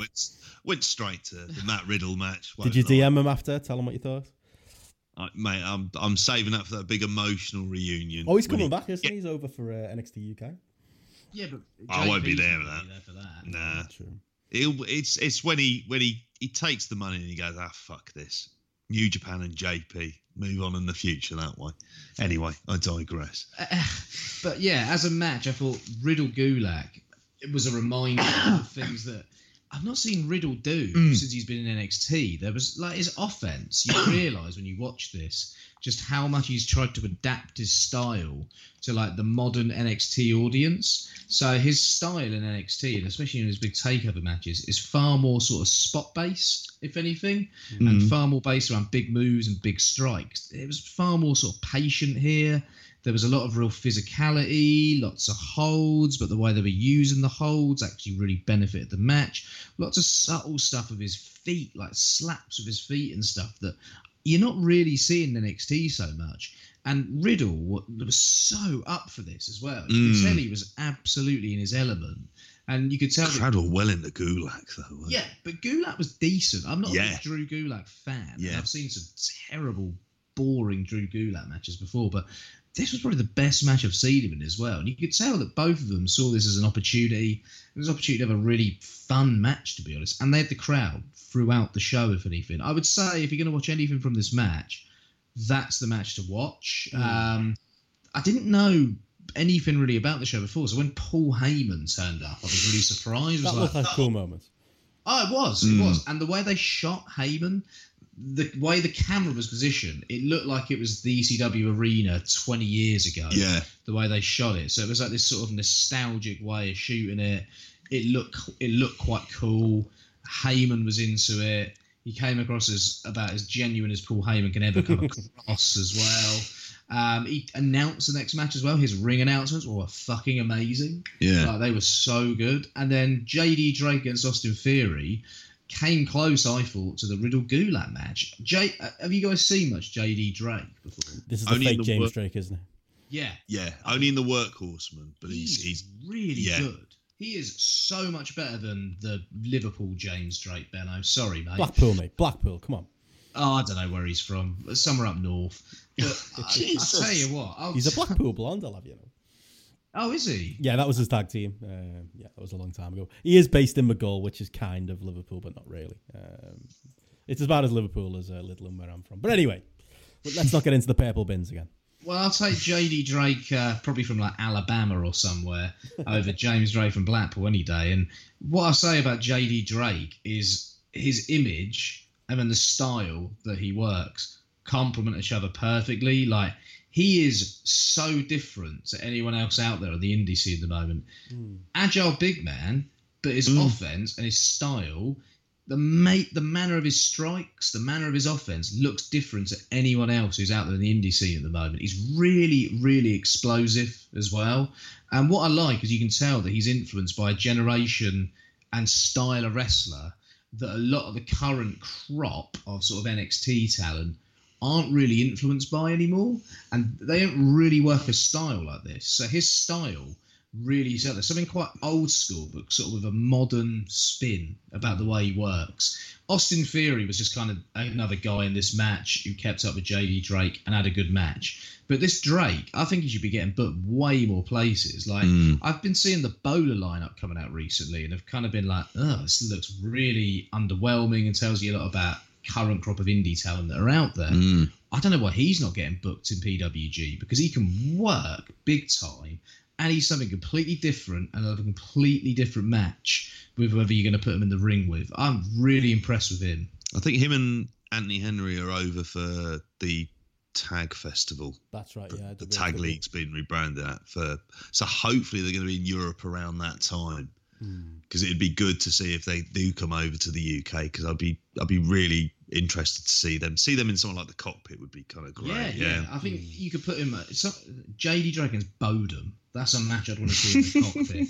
That'd be a physical war. Seriously. Bournemouth meets Alabama. I'd be up for that. Yeah. The war everybody always wanted. Yeah. He'd probably love Wolverhampton then as well, wouldn't he? Oh, gee. I feel sorry going there. I feel sorry for anyone going to Wolverhampton. I feel sorry for me going back to Wolverhampton anytime soon. Sorry, Will. But going back to the show, I'd say if you're going to watch anything, watch the Riddle Gulak match and watch the Drake match. Main event, Adam Cole, Tozawa. It was decent. It was a fine match, but it was just a match. And then we got Johnny Gargano at the end as the former Evolve guy saying nice things about Evolve, and that was it. Yeah, everyone seems to be saying nice things about Evolve. Like, get that Triple H on Twitter going on about Evolve. It's kind of weird the way we've all retconned, or WWE have retconned Evolve as like this trend-setting forefront of the indies promotion. Yeah. I mean, obviously there's Gabe has had a huge influence on the indies, and he's got a good eye for guys that he picks and stuff, but yeah, that kind of branding's quite interesting, but you know, to go back to your point at the start, Joe, like, and I know I've heard the Voices of Wrestling podcast talk about it a lot. No one was watching Evolve anyway, and if anything, this WWE involvement, being on the network, getting an Eddie Kingston pro on the network, getting the WWE guys bled in, it does sound like the most interesting Evolve's been in a long time. So yeah, maybe my interest has peaked there a little bit. You know what it is, though? This means Evolve can completely rebrand itself. It kind of created this version of history. Because I remember watching the opening promo package, I was like, I was going to mention really? It's like, don't remember that run being necessarily so it was so vital for Ricochet, wasn't it? Do you know what it feels like? It feels like this is what Ring of Honor should have been like 5-6 years ago. That's very much the vibe of what they're going for. Yeah, and it feels like they're treating what Ring of Honor was as this underground sensation that developed all this talent and had all these great hot storylines as if Evolve is that company. It's like they've transferred everything Ring of Honor put in place Evolve to tell this version of history. And it just made me think to myself even more, man, I hope Ring of Honor closes down and they sell their tape library to WWE and we get some seriously great Ring of Honor documentaries produced by WWE. Because that's... Sapolsky will be all over those, wouldn't it? But Gabe is, to me, Gabe is Ring of Honor. And, you know, Gabe is kind of responsible for getting, I suppose, me into indie wrestling in a big way. And Evolve has never been hot. Evolve has never been good. But at the same time, what they're saying about his legacy, they're transferring all his Ring of Honor stuff to this Evolve history. It's a bit sad, to be honest. Yeah, and that was a long time ago as well, wasn't it? It's this kind of a thing, but it kind of, you know, that really, it ties into kind of the other show from the weekend as well, because, like, I was watching, you know, GCW's Tribute to Homicide, 5150 they called it, didn't they? And like in the first minutes of the show, the very thing I was thinking, Joe, was, you know what I'd love? Like an ECW one night stand for Ring of Honor. And I was like, I thought that before, mate. Ring of Honor are never doing it. Never doing it. And you know what? GCW had a bit of a Jamesy in the front row. We'll be there in the Olympia, that beautiful venue. That's what I was kind of... I hope for that. I don't think we're ever getting it. That's what I was feeling like the GCW Homicide show was like. It's like, you know, the way WWE are like throwing back to like, remember the good old days of great Gabe booking on the indies and kind of co-opting that history. That's what the GCW show felt like. It felt like we've all gotten old enough now that we're not just doing ECW tributes anymore. Like GCW as a whole and this Homicide show, it was like a nostalgia show for the mid-2000s indies. Like we've come full circle here. We're all glorifying the days of Special K and Black G's and Joker and Homicide, definitely. I don't know. They went halfway there. It wasn't a very good show. I didn't think. I watched the whole thing live for my sins. I know you guys have picked and chosen. Jesus, you're a glutton for punishment. You know what, mate? I had G1 to watch and I had AEW to watch, but I thought, bit of throwback mid-2000s indies was kind of what the doctor ordered. I had quite the hangover. I was full of cold. I thought it'd be a good idea. But yeah, should have got the tracksuit on. Throw me Ring of Honor beanie on as well. I do think though, there's a mark for that. Maybe if with the tomato soup to get you over your cold. There you go. But yeah, maybe if it didn't quite land for me as an overall show, maybe there's still if they did enough buys, maybe they could come back and do give it the full Ring of Honor one night stand tribute at some point, Joe. Yeah, for years, all I've wanted is WWE to buy Ring of Honor for some new hot promotion to come out of the indies or like an AEW or something. Us to get this WWE-ized version of Ring of Honor with all these ECW one night stand style documentaries, all of those Ring of Honor shows there to watch on the WWE network. Excellent. And yeah, it'd be great if we got a Ring of Honor one night stand at, I don't know, not the Murphy Rec Centre, that'd probably be going back too far. The Hammerstein Ballroom, there you go, or the Manhattan Centre. Chicago Ridge I'd go with. I always love that. It's not as good a venue. I get why you would go there, but it's not as good a venue. I've been to that venue and it's too open. It is. It's in a big room. A bit light as well. That's probably the I think I'm thinking of the classic CM Punk responses and the big atmospheres they had there.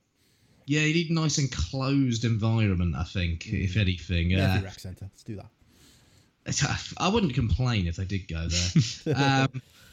But at the same time, perhaps GCW and perhaps the genius of Joey Janela could try and put some sort of Ring of Honor tribute show on. But at the same time, in terms of access to talent, all the talent you need are in WWE or AEW, I suppose. So you kind of struggle to put it together. Yeah, that's it.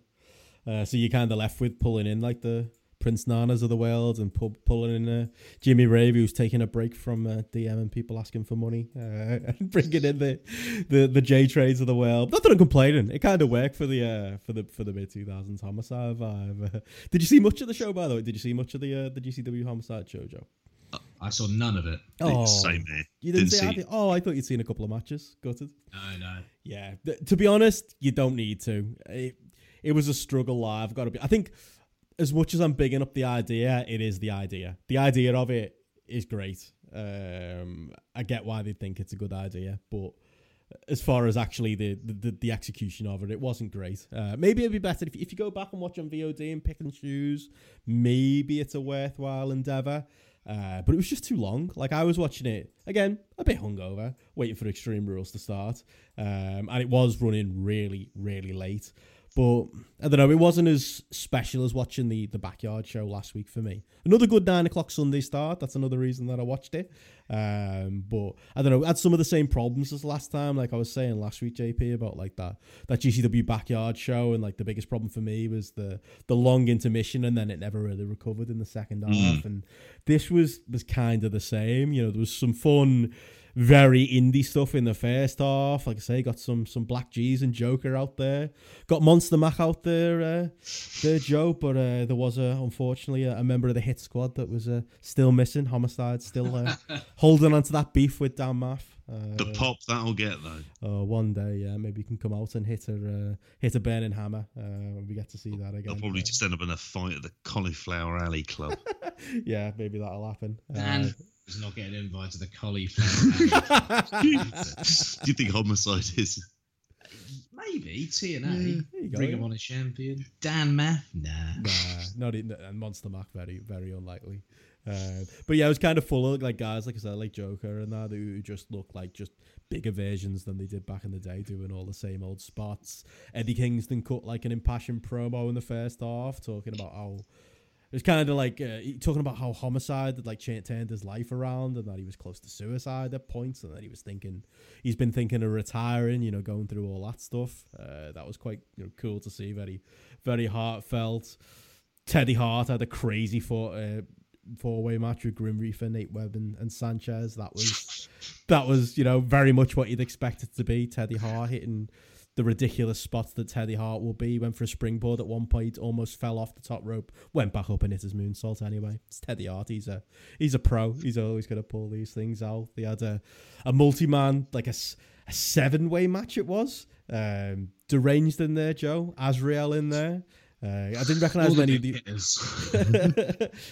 I was saying, like, they had Black Zenith, Ghost Shadow. I don't know if these names mean anything to you. Gringo Loco, Laredo Kids, and Ophidian in there. I would have just gone with a 7-way Special K Invitational. Like, that would be on my mid. If I was doing a mid-2000s ROH one-night stands, I'd be throwing all the Special K kids and SATs and all those guys in there to do some flips. Unfortunately, it was only them. Imagine if me and you got to book a Ring of Honor one-night stand. We should do that as like a fantasy booking podcast one day. If I was to do a fantasy booking podcast and I'm not really tempted by one, that's the one I'd do. There you go. Cool. But, well, to be fair, one episode and you're done. That's it. In and out. Maybe we'll get Joey Janela on. Because he was definitely the brains behind this show. He was the brains behind having like Jimmy Rave win the overly long battle royal that kind of killed the show in the middle, and throwing J-Train. J-Train was in there and didn't even get an entrance, and he was the most entertaining thing on it. It was just full of students. Right after like a half-hour intermission, they had like a half-hour battle royal full of students, but at least the man went over. GCW were trying to do a story with Prince Nana now, where he's creating another embassy, bringing in different heels from GCW. That could work. Definitely Janelle's footprints. Nick Gage in it? Nick Gage is sadly not. No. They're still in the recruiting stages. Jimmy Rave's still knocking about. They used the old embassy theme music though, so that was good. Excellent. But you could JP's favourite embassy member, Abyss. There you go. That could work. He was very good in the embassy. Yeah, he was all right. Probably Carino might work. Good running. Ring of Honor did Abyss. That's one of his career. In and out. That's what I liked about it. Yeah. But yeah, as far as highlights go, really, the things you should check out. Maybe check out Low Key Joey Janela, just mainly because it was Low Key kicking the shit out of Joey Janela. And Janela, I've seen people complaining about it, like Low Key being stiff. I mean, if anyone was up for getting kicked in the face, it's Joey Janela. Even Low Key, to be fair, I know he no-showed Bloodsport, didn't he? This last year it was, the Matt Riddle one.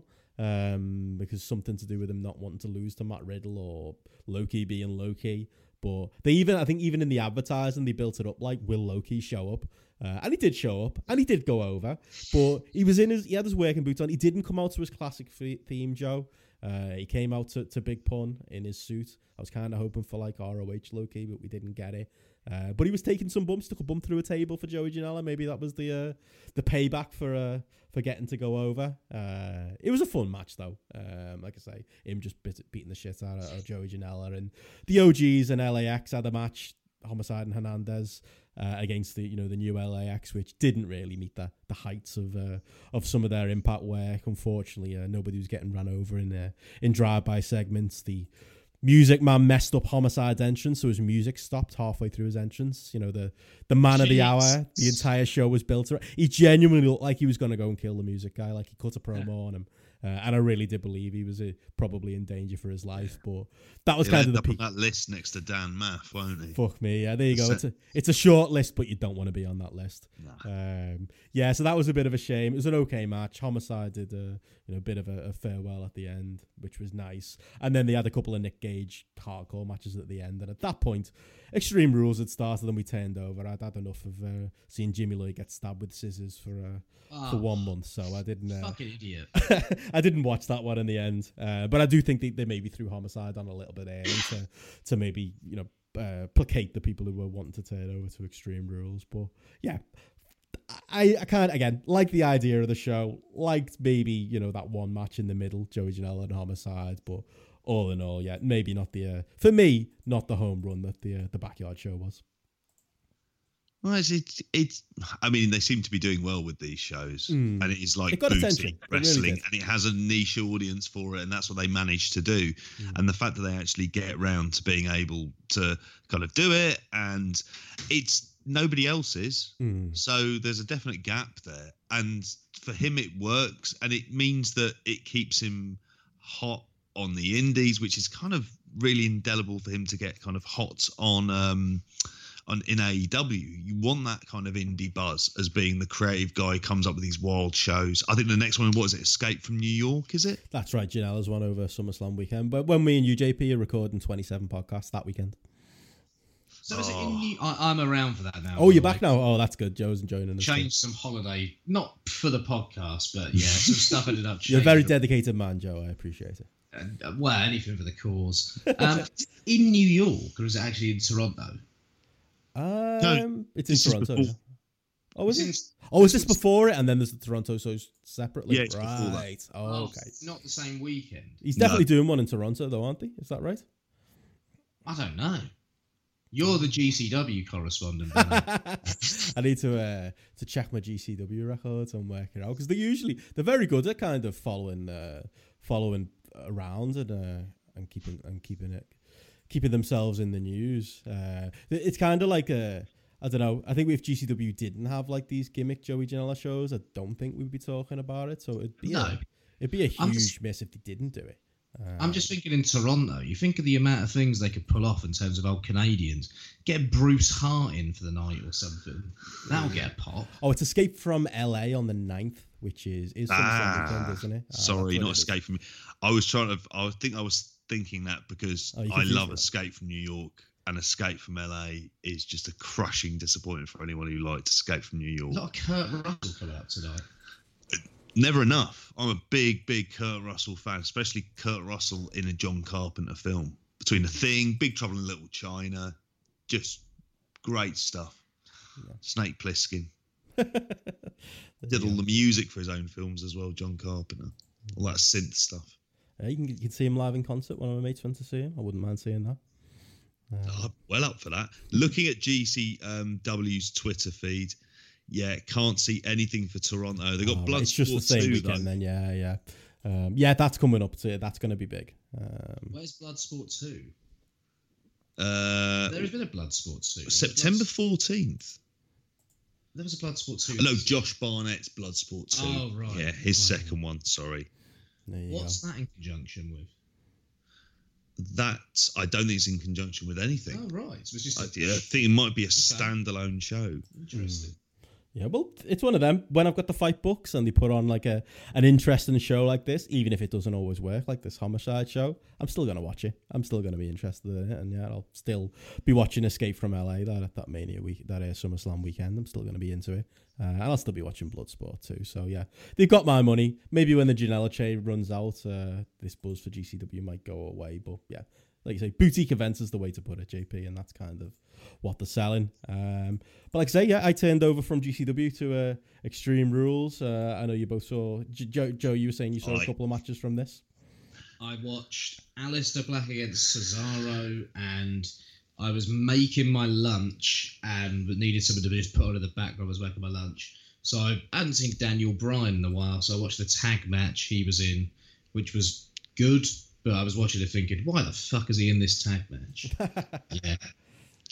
I saw none of it. I couldn't even tell you what's on half the fucking cards, to be honest with you. Same people rotating spaces. I enjoyed it for the most part. I actually thought it was a decent show. Like, I thought, honestly, didn't think I'd find myself on a podcast saying this. It was better than AEW. It really was. It was better than the Homicide show. Not better than the G1 shows, but honestly, it was fine. I mean, I'm not going to tell you to go and spend 4 hours of your life watching it, JP. But I would say, like, what you need to see, Roman Reigns and The Undertaker against Drew McIntyre and Shane McMahon. And I know that Shane McMahon is overused. Shane McMahon should not be on TV every week. They're making a storyline out of it with Kevin Owens, but he's still great value. Shane McMahon selling fear for The Undertaker doing his sit-up. Shane McMahon trying to do an Van Terminator on The Undertaker. Shane McMahon doing that elbow again. Like, at his age, when he's literally probably killing himself, selling for Drew McIntyre. It was the least offensive Shane appearance I've seen in a while. Even his shitty punches didn't look that shit. He looked like he was really peppering The Undertaker. And I'll tell you what, Roman Reigns and The Undertaker, they look like a dad and lad team. But Undertaker was fully up for it. Like, it felt like, because of that Goldberg match, he wanted to be out there and he wanted to, clear some cobwebs and he wanted to, clear his rep a little bit. And he could have just picked his moments and jumped in and out. And, in parts he did. But he was in the ring a lot. And he looked fine. He looked absolutely... Still obviously looked older. But he was the most comfortable I've seen him in a ring, in a while. Not considering the tag with Shawn and Triple H. And, like I say, that Goldberg match. He actually looked all right. And yet it was a lot of fun. It really was. Watching Drew and Shane kind of sell for the two big bits. They put it on first, which was weird. And there was a lot of plunder and distraction, but genuinely, it was very good. And I would have thought, yeah, you'd maybe love that one quietly. I'm not going to lie. The way you sold the Shane McMahon stuff, it sounds like everything I love about a Shane McMahon. Exactly. Best in the world, Shane McMahon. Yeah. It's just they've killed it, haven't they, by putting him on TV every week? That's the problem. They can't help themselves. Maybe I'm going to have a... If I get I've got a bit of time at the moment. Yeah. Sneaky watch of that while I'm making lunch tomorrow, possibly. I gave it 3.75 on Grapple. Generous. I still won't risk watching it on the big screen at work in case someone walks past. No, that's not the one to worry about. I mean, there were other matches on the show you might think that about, but no, that was absolutely fine. I mean, I don't know, is it one to watch? We don't need star ratings. It's about whether or not would you let a non-wrestling fan look at this, not feel humiliated. Most wrestling, I would not show a non-wrestling fan. Get Garrett to build that into the next Build a Grapple. Throw that in there. I tell you, I mean, I would say, like, for me, I gave that 3.75. It was probably my second favorite match on the show because I'm looking at Grapple now. The average for this match was only 3 on Grapple, so maybe I just enjoyed the wildness of it. Bobby Lashley and Braun Strowman. You probably don't want to watch that in a room full of wrestling fans with a lot of the gimmickry and a lot of the big bumps. But JP, if I can sell it to you, it reminded me of like Abyss and Monty Brown going at it, and big lads throwing big moves at each other and kind of just you had me at Monty. Like a Monsters Ball kind of scenario. It was the best Braun Strowman's looked in a long time.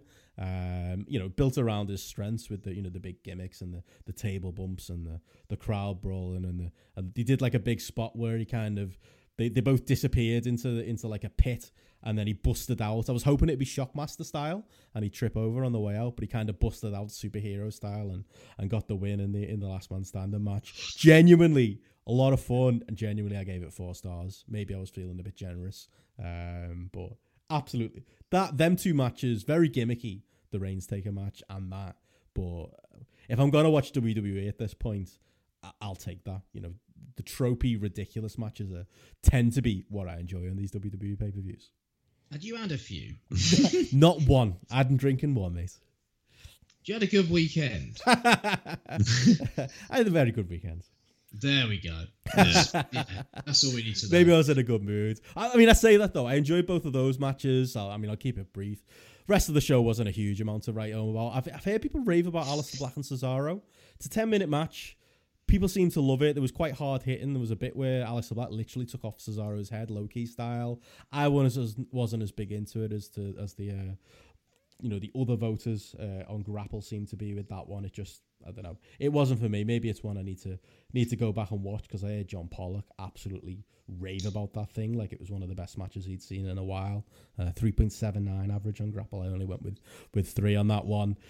AJ Styles and Ricochet was a match that happened on the show. It was a professional wrestling match between two professional wrestlers. A match that would be better in literally any other arena in the world, in any other company in the world, in any other scenario in the world. I don't know how you make that bang average, but it was. The crowd didn't help either.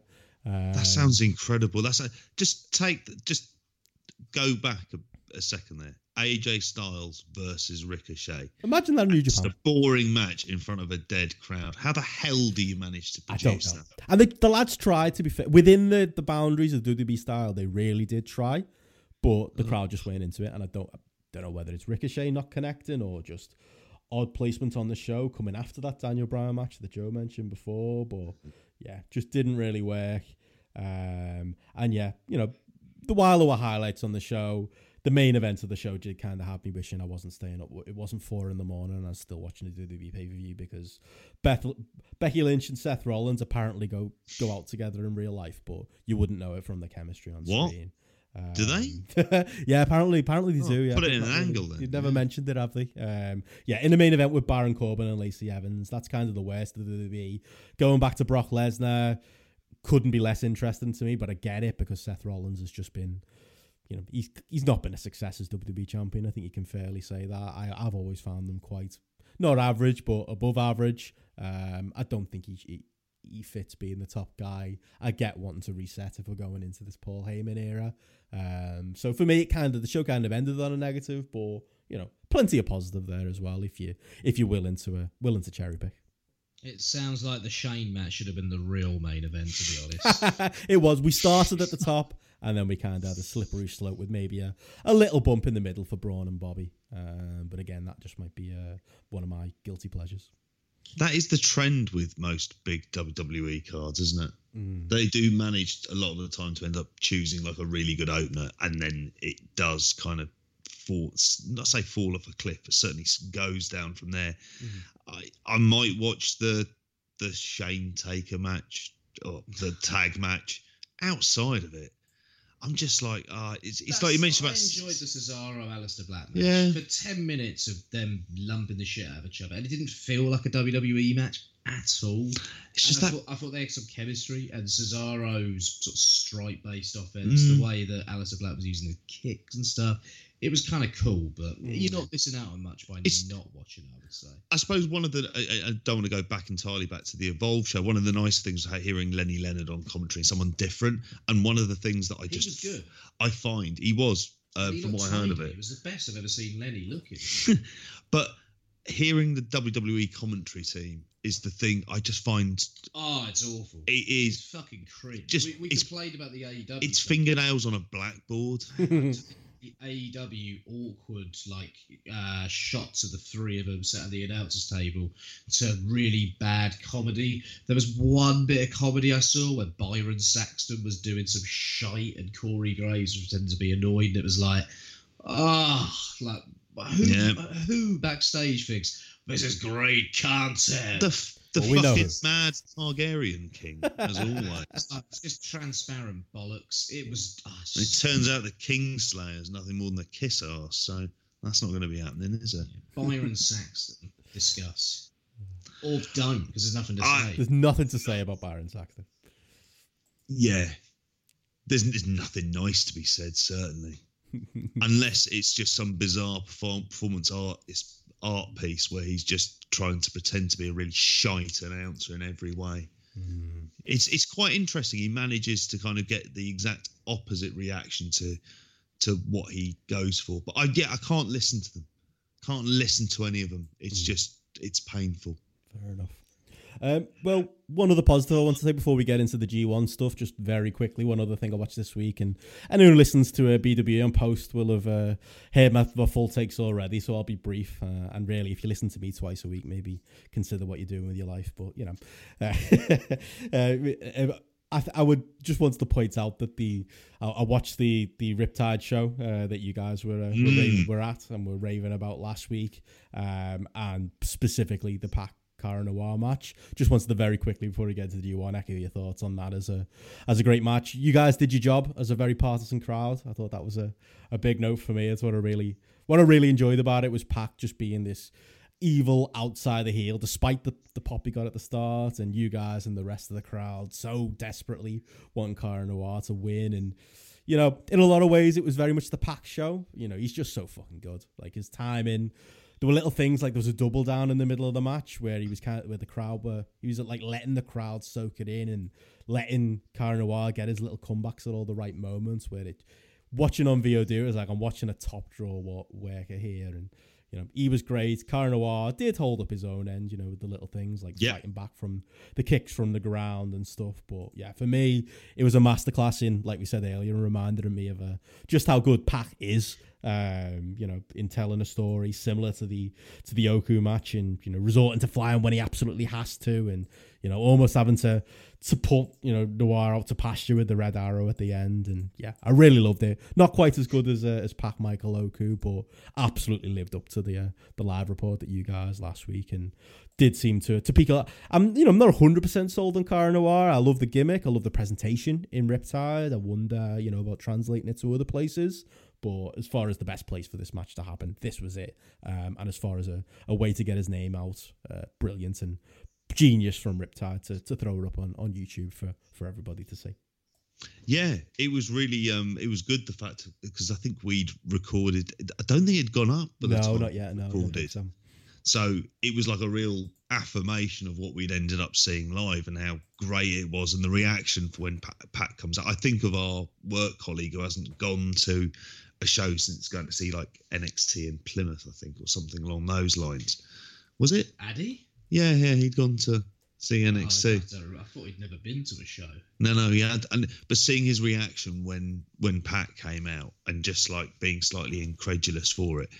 And when you go there and you see what the venue's like and what they managed to do to it, it is really special. He watched it back and texted me today raving about how good it looked as well. What they've done with it. Oh, those like the smoke machines going off in the background and stuff, and just what it sounded great live, but it's almost like I would say the best way to watch Riptide is on the VOD, like just because of how they present it. It's a great live promotion, mate. It really is. Yeah, it's doing both bits. Doing both at the same time. Yeah. Perfect. And it's not undeserved praise. And you know what? They don't half-arse it. And I know that you did you can see how, if you see that venue being used by someone else, all of the things they managed to add on. So, you know, the way that they've got the tiered standing areas on the side, that kind of creates, as Joe said at the time we were reviewing it, creates that terrace style atmosphere. And it's fantastic. It's a real experience. They're making something really special there. And yeah, again, echo what we said last time. What they're also managing to do is not go berserk. They're busy trying to create a really strong product, and that's what they're managing to do. Definitely. So yeah, but just wanted to mention that there. Just again, apologies for shaming anybody. I do appreciate anyone really who listens to me twice a week. I think you're crazy, but thank you. I really appreciate it. But yeah, really wanted to just point that out as it was as good as you guys said. Anything else you want to talk before we get into our G1 section? I think that's it for the other stuff, isn't it? That's it. Awesome. Well, let's talk some G1. This can't be happening, man. This isn't happening. G1 Climax 29. To me, do you know what Jay White is? He's a better version of Baron Corbin. Right, G1, it's week one, almost, kind of. I mean, we had that one Dallas show. I don't know if it... Does that count as week one? Are we up to week two, JP? What would you count it as? This feels like the proper week one, frankly. Being in Japan makes it feel like, all right, this is G1 now. Because I didn't like... One of the things I didn't like from the Dallas show at the very beginning is when they had the sort of intro package. It was all in English. And I was like, no. I want the usual package that they end up putting up on the shows. Shite music from last year that you loved. It's great. Come on. Take that back. Most wonderful time of the year, Joe. It is. I don't disagree with that, but I'd rather, most wonderful time of the year. A lot of people say it's Christmas, and if I'm hearing Cliff Richard, Mistletoe and Wine on Saviour's Day, I'm thinking it ain't the most wonderful time of the fucking year. But then I hear a bit of Wham, and I'm like, you know what? You're onto something here. I wish, I don't know, the G1 started using, I don't know, Wake Me Up Before You Go or Edge of Heaven by Wham. There's a better one, because at G1 it does feel like I'm on the edge of heaven all summer, because it is that great. Brilliant.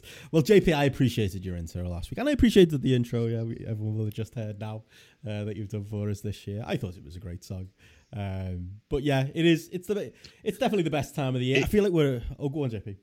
I was going to say in terms of the song, because it is one of the, like, this year's one, I've heard it a few times. It is better than what it is, but it's still not good. It's certainly not a patch on last year's. Joe's shaking his head. He's wrong, obviously. No, they're not. They're all terrible. I think it's you with the issue here, mate. The last time I remember a good song being used for a wrestling show was WrestleMania 19 with Limp Bizkit, Crack Addict. Do you remember that one? I do, but it's not a patch on My Way, is it? I prefer My Way, but Crack Addict was a tune. Didn't make it onto a Limp Bizkit album, though. Yeah, I don't recall it as a song at all. No. Watch a bit of WrestleMania 19, mate. I need to go back and revisit. Yeah, maybe New Japan need to give the Limp Bizkit guys a call. I'm sure they'll still come back and do songs, won't they? If people ask that. Absolutely. They're playing in... I'm going to Germany on Thursday, and it's a bit unfortunate because my mates I'm going with are all my mates from school. One of my mates is living out there. If we were going a week later, Limp Bizkit are playing in his town that weekend, and that mate of mine's going as well. So we could have had a big old reunion at Limp Bizkit. So a little bit gutted. And they might have played Crack Addict. Fingers crossed. But anyway, G1, yeah. So for the poor, I'm just thinking of the four people who've listened to the first 20 minutes and then have looked at the timestamp and they've skipped forward, and now we're talking about Limp Bizkit instead. But that's what you get when you get to Apple Podcasts. That's what we do. But back to G1. Music aside, I suppose we can talk about. It's only 3 days, so we can talk about our highlights for each of the days in turn. But I don't know, any overall thoughts so far? Are you feeling it yet? I'm not sure I'm feeling it yet. Maybe it's the fact that there's so many, the likes of, seem to be going down a line of Tanahashi, Ibushi, Naito, Sabre, Jay White. Loads of people not getting any points yet. They're telling a different story, it feels, this year. Is it the fact that we had that Dallas show last week? I'm trying to get into it, JP, but I'm not quite there yet. I'm not feeling the buzz of the time of the year. Yeah, I mean, for me, the one thing it hasn't had is that absolute killer match yet. The absolute killer match that makes you feel like you're there, which is normally sort of a preserve of someone like an Ishii at this point in the tournament. And in some ways, those first couple of days never end up being as good because there's always a thing about wanting to do upsets. And that's been very much the route they've gone down. It appears to be the story, certainly in B block, is that it's a case that Naito and Jay White have just assumed that they'll meet in the last week for the final to see who wins the block. And they've had those couple of early losses. The idea of them leading to them being more motivated and more dastardly, respectively, of that. That's what's going to go with them in the B block. With Juice getting a sort of interesting, couple of wins. I was surprised when he beat Shingo, but so it seems to me like rather than the great matches, it's more about just sort of setting the overall scene, and we're very early into it, and that's fine. There's enough goodwill. I've got enough confidence. There's going to be some really good stuff. I don't think there's going to be, a lot of stinkers there. And I would say, in terms of the actual bad stuff, like not having a Yoshihashi in there, not having a Togi Makabe in there, this is where I'm actually much more intrigued in a lot more undercard matches than what I'd normally be. And I have to admit there was a curiosity value of seeing Archer versus Farley as well, and about how that would go. But yeah, really, for me, it's just about sort of setting the scene at the moment. And I don't know if it's fucking up. Oh, sorry, bless me. A big old sneeze there. I don't know if it's fucking up anyone's G1 pick'ems. I'm doing okay, JP. I'm all right. I'm in the mix. I haven't caught up with Roundobot 3000 in the post ones. I'm still way at the bottom on the Voices ones, but you know, I went with my opposite pick, so it's always going to happen. One's going to be good, one's going to be bad, and I did that in the last 10 minutes before Dallas. In post or in Voices? Well, both. In post, I think I'm on 12. So I'm doing okay. I think the most is that people are on is on about 15. On Voices, I don't know what the points are, but if you scroll all the way to the bottom of 3,000 people, something like that. I'm in there in like the last 20 odd or people. So less said about that, the better. How are you doing, JP? Well, first 3 days, I had 2 on each of the days, and I went, "Oh, this is fucked." And there was me thinking about that 20 quid, 3,000 people. Let's just add this in again: 3,000 people, 20 quid each, winner takes all. You'd be watching. You don't want it to be for money, JP, but you want it to be for money. More money than the winner of the G1 would take back in a salary. Grapple gambling. It's a business idea for next year. Should we do like a Premier League type game, like fantasy football, where each week you get to pick your pick'ems again, JP? Would you feel better with that? If we threw some money at it, Gareth can get it sorted. He's the man with the plan. We could have like a version of the Grapple app for fantasy G1. The marketing could be, like Ray Winston doing the Bet365 Jesus. It could be JP talking about I don't know, the horses, the dogs. I've done them all. I've been there. Wrestling. And it could be you in like a coat, like a Del Boy style coat, little pork pie hat on or something. Get a little book out of you. Little Birdie's told me that Juice is going to have a big year this year. You want to get on it? Get on the app now. There we go. And then it comes up, Honestly, there's an idea. Juice to beat Yano. Look, I'm 5 to 4. I'm not a bit into the pick'em stuff, but I will enter if Gareth gets it on the go and if you're doing the advertising for it. Oh, I might have overestimated JP. There's only 840 people in. Is that enough money for you? Is it still worth it? Look, mate, again, 854, you're talking let's just say a good 13 grand. 13 grand for a wrestling tournament. I like the way you did those maths that quickly. That. It's not, I mean, this is very unlikely to happen, and there's certain federal laws that we'd be breaking along the way, but it'd be good fucking fun, wouldn't it, as long as it lasted. You got 13 grand for watching the G1 that summer. You should almost be compelled to go to the final of the to go to the final of the G1 the summer afterwards. And that becomes 17 grand it'll be. Jesus. Gotta be careful with those gambling laws, though, in certain countries, JP. It's like the official Premier League fantasy football, the winner gets a digital camera still, and there's millions of players in that. Be careful with those gambling laws, but that could be a way to pit post and Voices and get our own thing going. Maybe a plan for next year. But I don't know. Based on current evidence, JP, you're not taking that money home. We could even be UK based. Just to get rid of the laws, possibly. There you go. So we have a UK. We're just thrashing this out. I love the way it's just turned into a real pitch now. It really we haven't told Gareth. He's just going to have to listen to this and just put it together for us now next year. I think that's the way we like to drop these things into the mix. He loves a cheeky flutter, does Gareth. So why not be in charge of cheeky flutters all the way through G1? Cheeky flutters, that's the title. As I've said before, it's what Masao would have wanted. Anyway. So yeah, I'm on 10 points. I didn't look first 3 days. Fuck this. And then I had 4 points on the last day. So I'm up to 10 and I went, I'm probably nowhere in this. Yeah. Well, that's 5 the thing. points off the lead. I was like, the fuck's going? It just appears to be a wild, like no one's on the pattern of how this is going to go. No one's calling some of these results. No one's calling, Jay White and Ishii. No one's calling. Well, some people did. Taichi and Naito. Did you call him? Did you? Ishii has always been that G1 spoiler, but I actually want to see them go somewhere with it 1 year and just give him just one main event world title match. And he's earned the right to that at this point. And I think the sympathy story you could get in like a venue with him could be really great. In the Carter for an IWGP. That would be the one. Yeah. Definitely. But I suppose as far as the actual content of the shows go, just trying to think of a segue there. We should probably talk about them. I mean, let's go through day by day. I mean, I keep wanting to say day one, but it's day two. We kind of kicked off this week's action with the B block. I don't know, any big highlights jump out for you? Jay White headlining, Joe. That was a thing.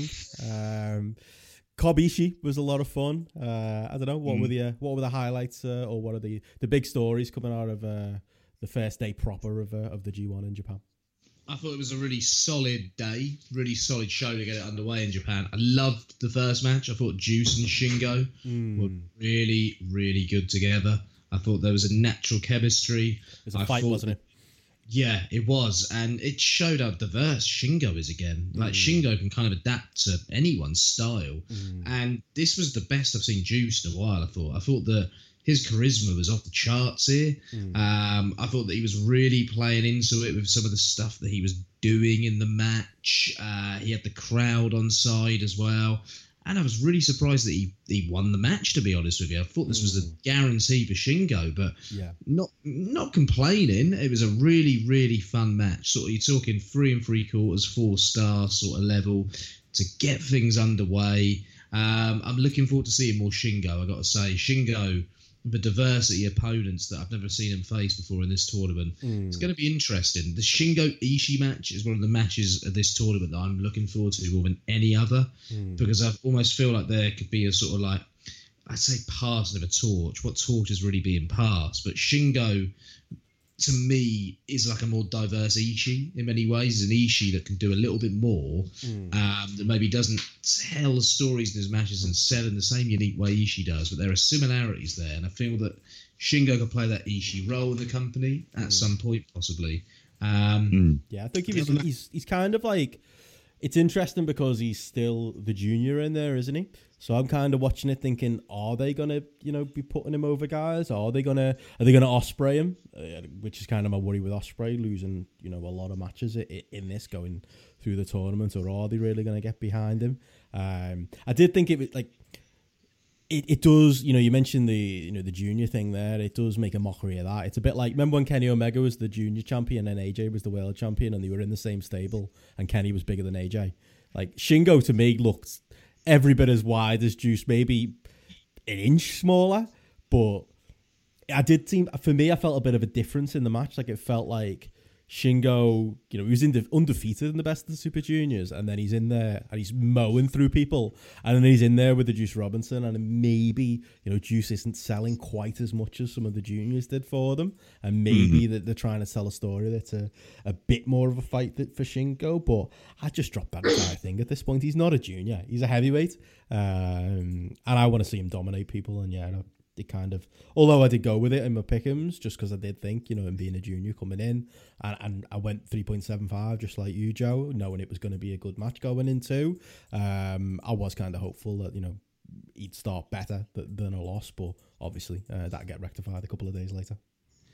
I suppose it's an easy story to tell as well, isn't it? And I thought exactly the same as you. I think he will become a full-time heavyweight at some point. I think they will probably close the show's storyline off before they do that. But yeah, I suppose it's an easy guy you can get good matches out of, but put losses on during the tournament as well by having him in there. It's a simple story to tell. Definitely. Any notes on that one, JP? Were you a fan? What you give it on Grapple? I was a fan. I'm just having a look now. I think I gave it 4.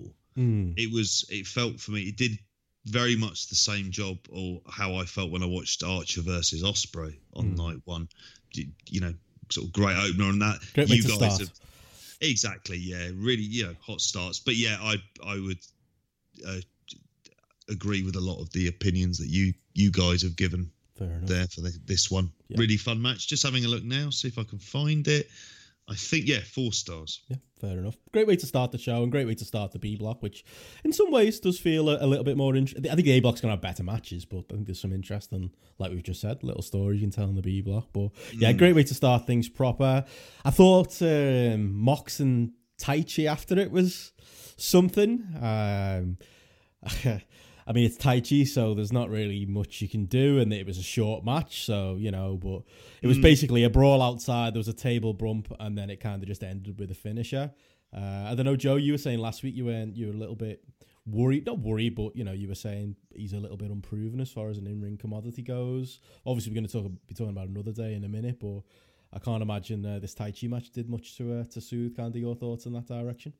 No, I thought it was fine for what it was. I think that people are overly excited about him because he's fresh, and I get that. And I don't think he's the big hitter that a lot of people necessarily think he is in terms of what he is in the ring.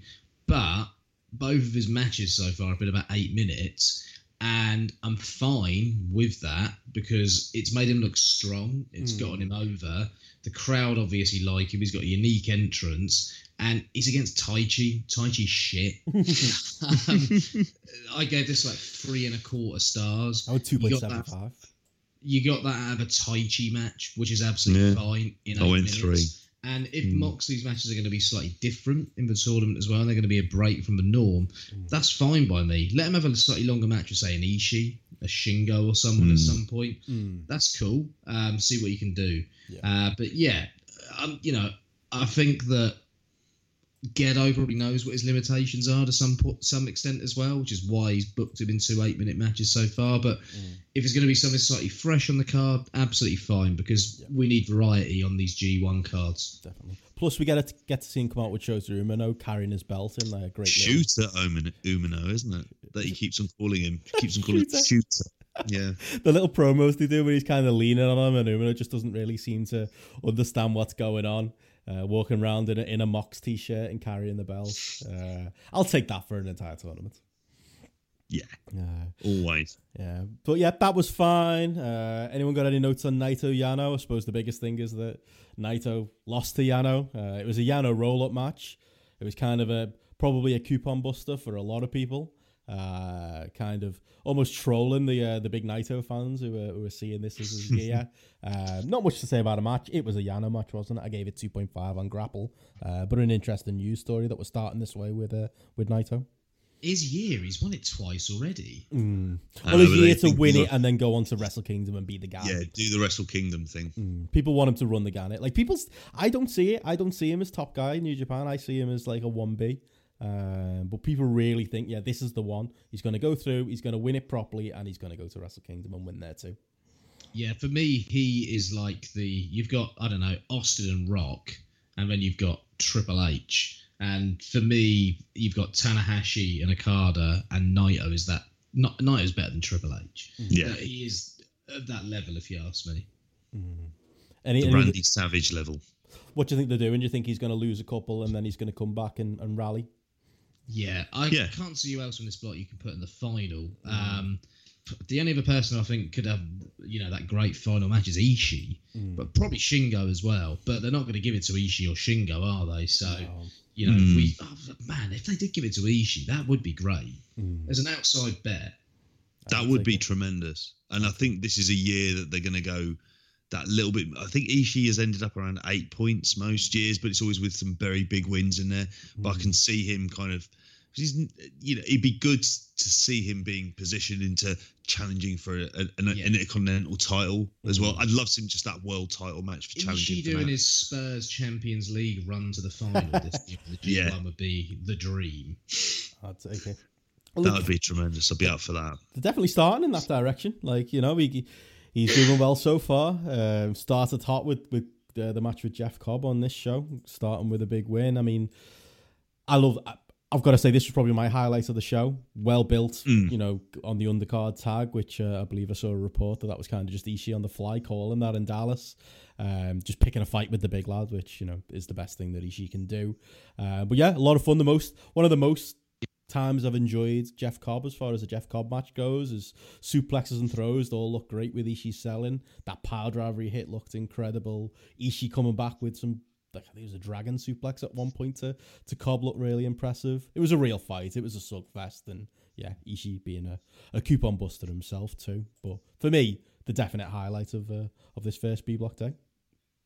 Yeah, and I think this is going to be the pattern of a lot of the B block where Ishii turns out to be the highlight, especially when he's in there with some of the people we've mentioned in terms of, I think the match he has against Goto will probably end up being really good fun. They had a great match last year at Korakuen, didn't they? Exactly. He's, the match that he'll end up having with, I think Moxley, I'm really intrigued to see how that will go. If anything, he is like the solid, reliable wrestler in that block. He's the litmus test for a lot of the guys. He is as well, I think. Yeah. Anyway, see how good they are. Like Cobb, he had a good match with. Yeah. We'll go on to the Jay White match in a bit. Moxley is another one to see. That's a bit of a test for him. Juice as well to some extent. Yeah, it's interesting. Definitely. What star rating did you give it? I gave it 4. Yeah, solid 4 as well for me. I liked it a bit more. I went 4.25. Definitely the match of the night for me. Should have been the main event, I think. I mean, I get, I suppose you can't really main event with a Jeff Cobb, but can you main event with Goto? Apparently you can. Jay White, Goto be the main event. Jay White? Yeah, well, I mean, Jay White is who he allegedly is, and, he's a former world champion, Joe. You've got to give him the credit. He's the star in the block. Not named Naito. It's Jay White, isn't it? He's the next kind of top guy, as scary as that is. It was a Goto match. I enjoyed it. I thought the near fall run was fun. A lot of Jay White shenanigans in there. But again, he's in there with Goto, and I do think there's only so much you can do. I went 3.5 on it. I don't know what you guys made of it. I went 3.5 as well. I thought it was fine. I thought it was consistent enough. I don't think I'm ever going to be a big Jay White fan, but he has improved. I'll give him that. Some of his control periods and matches I find very dull, and that was the same here as well. But Goto looked kind of up for it as well. He had a lot of energy. It was fine. Like, it was a solid main event, I thought. Well, apparently the G in G1 stands for Goto. Goto in his Lad Dojo t-shirt. You a big fan? You've seen that Goto yet? Lad Dojo. I went 3.5 as well. For me, it kind of felt like a bit of a summary of a lot of the time the issue I have with Goto, which is I really want Goto to do really well. He seems like he has pretty much a lot of those tools that he should have to be that really big star. But ultimately, it's very good and not great, apart from his Wrestle Kingdom matches, which tend to be tremendous. That's the one time he's like... It's the thing I really like. On the big stage, he's guaranteed to have a really great match. He has good matches in G1. Oh no, he does, but it's still actually a little bit inconsistent compared with others and some of the more top line established stars. It's just, for me, him going away and he looks in great shape. It's just that from a character perspective, everything else is exactly the same, and that for me that's kind of the issue. Yeah. He's treading water as a character for a very long time in that company, really since the end of the Shibata series.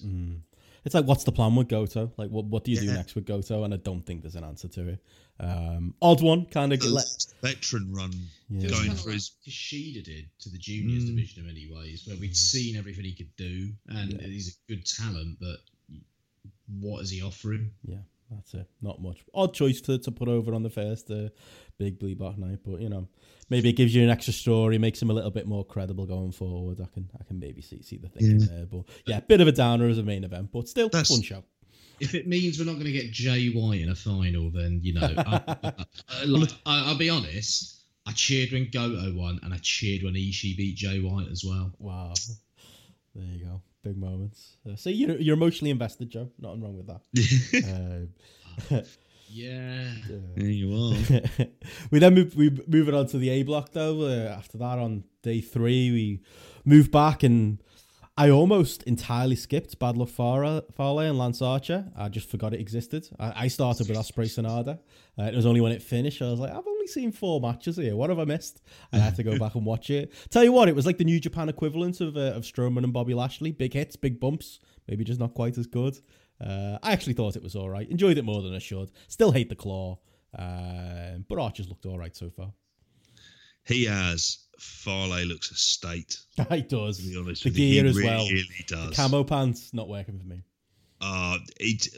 This has to be the last year of that, because if you're going to be a big man in this, Archer every day of the week and twice on Sunday in there instead of Fale. But Fale, it's just like his job is to almost go out and have as shit a match really as he can kind of have at times, or like doing very, very little and see what they can do out of it. It is like a weird test.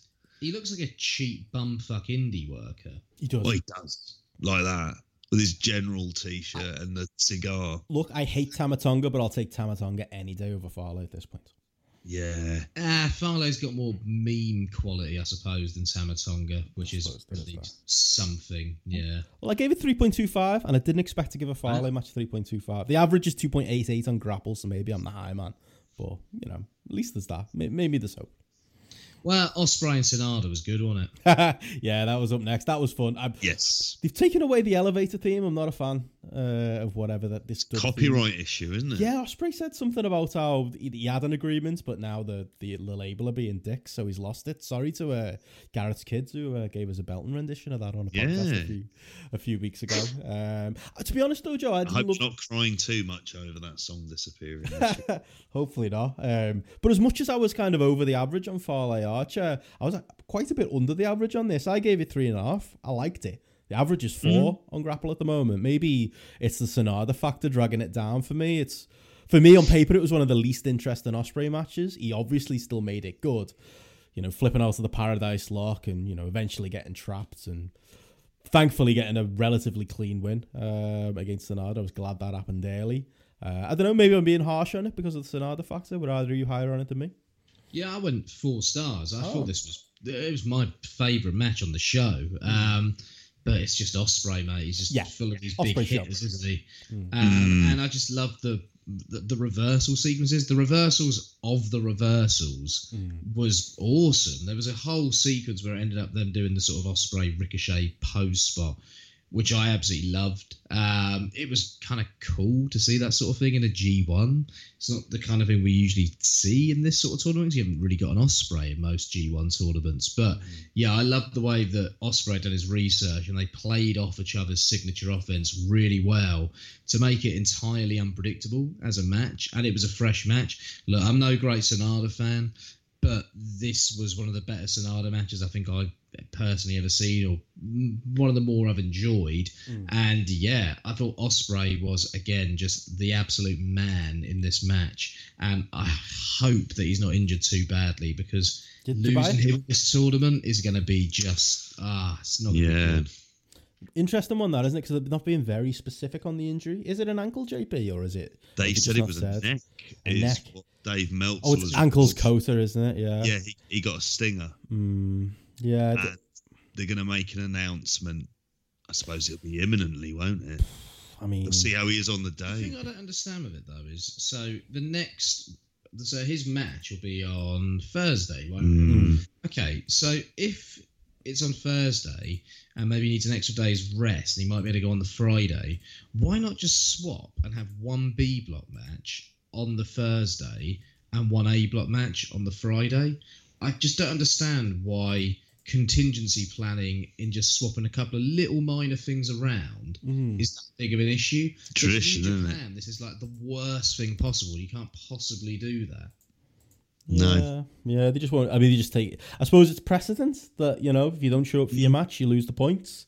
But then again, we lose Ospreay and Ibushi, and I'll be honest, I love Will Ospreay, and if this is serious, or as serious as they're playing up, or more serious than they're playing up, I mean, I don't know if I believe the Kota Ibushi ankle injury as much as he's laying it on, but you throw them two out there, if they're both banged up, they're going to kill each other. I was going to say. On the one hand, I'm annoyed we're going to lose the match entirely, but on the other hand, it's probably not the best thing for them to face each other at all. This is the worst possible person you could be facing if you've got a slightly bad neck, is Kota Ibushi in some ways, isn't it? Korakuen main event as well, isn't it? Yeah, exactly. There's 3 shows at the Korakuen following these, and so the pressure is going to be absolutely insane. And you can see Ospreay going, "No, I'm fine. I'll go out and do it," but it makes you scared. That's Ospreay all over, isn't it? Yeah. And I'm half excited, half scared for that one. But yeah, hopefully we'll get some news in the coming days. Like I say, I'm below the average on Sonata Ospreay, but it was fun. Next up, there was Okada and Zack Sabre, middle of the card. I was quite surprised at that. I don't know. Maybe I'm not. Sorry, I didn't get your rating there on the last one. I JP, went 4 stars. So you went on Sonata Ospreay as well. See, that's the average. Really enjoyed it. And the average for Okada Sabre is 4 stars, just below 4 stars as well. I went 3.5 on this too. I don't know, it just didn't move me. It was maybe I was in a bad mood watching it, and it was shorter. I'm not always a huge fan of long Okada matches if they'd stretch it out to the full 30. I'm not sure if that had been better, but maybe the fact that it being in the middle of the card. Sorry. What's up? Oh, could you not hear that? No, what's up? There was a pop-up that came up on his screen. Came up on my screen. What was it? I was looking at the G1 safe for work schedule, one. and I got something from CBS Sports on the screen. Oh, cool. Yeah. I was hoping it'd be some like porn or something. Just to. That'd be more exciting. It wasn't the horse like last time. I just thought you were really offended at me saying that I'm not a huge fan of long Okada matches sometimes, but yeah, I don't know. For me, it just didn't move me. I thought it was fine at 3.5 stars. I'm not saying it was a bad match, but and I still think Okada's winning the G1. By the way, I'm going to go to my deathbed with that. But yeah, didn't love it. What did you guys think? I've seen them have better ones than this, and obviously you think of the what was it, the Sakura Genesis main they had it. Was it a Sumo Hall? They had that, and even at the Strong Style Evolved shows that we were at in Manchester, it wasn't up on that level. It was fine. I went 3.5 as well, and there was a lot to enjoy about it, but it just didn't feel. I don't know. It just didn't feel like the heat wasn't necessarily there for it. I don't know whether or not that was the placement of it being third, because obviously, you look at it, you think you'd have that in the semi-main event above Ibushi versus Evil. Main evented, yeah. But the idea of it being below Ibushi Evil seems very odd placement. Yeah, I enjoyed it. I still went 3.75 on this one. It was quite short. I was amazed how short it was. And there's a chemistry there. And it was a really enjoyable match for the time it got and some of the stuff they did. Some of the work Zach was doing was like ridiculous and was still surprising me at this point. I've seen a million Zack Sabre Jr. matches. So there's still that unpredictability to what Zach can do in a match and his offense. And it's a slightly different Okada match to what we've seen recently. Shorter than these 40-minute epics that Okada must be booked in every month as well. So it's been quite refreshing to see Okada doing sort of slightly different matches, I suppose. Yeah, at least there's that too. Are either you buying my theory yet of winning the whole thing? The what, sorry? Nah, Okada winning. Is it just the... I know, because the English commentary, we haven't mentioned Chris Charlton being on, maybe this is a good time, but the English commentary are playing that up big, but at the same time, does Kevin Kelly really know what's happening? He's probably just making his own stuff up, but I'm sticking to my conspiracy theory. Okada's running the gamut. He's going to win the whole thing. I can't see him doing it. Not with when you've got that many possible contenders you could have in there that you could kind of really give it to. You'd have Naito, even if he gets to the final, you'd have Naito beat him in the final, surely. But you've got two Wrestle Kingdom shows to book this year. If you're ever going to break from tradition, because they're going to have to do something creative anyway to give them two big matches. I don't know. No, clutch the straws. No, I'm not. I just can't see it. I suppose if it was on the way up and they were looking to build Okada as the ace properly, then having him do it would be, I think, would make sense. I don't see how it's in their interest in the year that they need 4 headliners, basically, to have Okada take up that potential option of it. It doesn't seem like it would make much sense. It would be hard then to think who he'd go up against in a Wrestle Kingdom main event. Believe me, that's a problem. I mean, definitely. I mean, they'd have to be creative to kind of like have Okada pick his opponent or pick the runner-up or, pick someone who beats him on the way. But I think, I think my main theory comes from, I just, in my head, I've imagined, when Gedo sat him down and was like, listen, what we're going to do is we're going to put you on a losing streak and we're going to make you wear pajamas and we're going to make you shout Scooby-Dooby-Doo when you do all your big moves. But at the end of it, you're going to be the world champion who wins the G1. And Okada probably went, yeah, go on then. That's the main thing behind my theory, to kind of do away with the ghost of 2018 Okada. But again, maybe it's just because I've picked it in my pick'ems. I'm being really hopeful, but a boy can dream. But yeah, interesting though. You'll have pissed that G1 pick'ems if that happens. I'll take it. But yeah, interesting it going on third. Fourth was Kota Ibushi and Evil, went 3.75 on this one. The most I've cared about Evil in a while, probably mainly because of Kota Ibushi's ankle and is selling again. Whether it's real or not, I believe it's real when he's out there and he's limping out on his entrance and he's taking all that evil offense. They're putting Kota in a slump, much like they are a lot of other people, but I get it. He's got the injury to sell it. Despite evil being in there, quite enjoyed this one. Yeah, I thought Ibushi was awesome in this one. I thought his selling was great throughout. Evil was the most I've enjoyed. It was the most I've enjoyed him in a long time.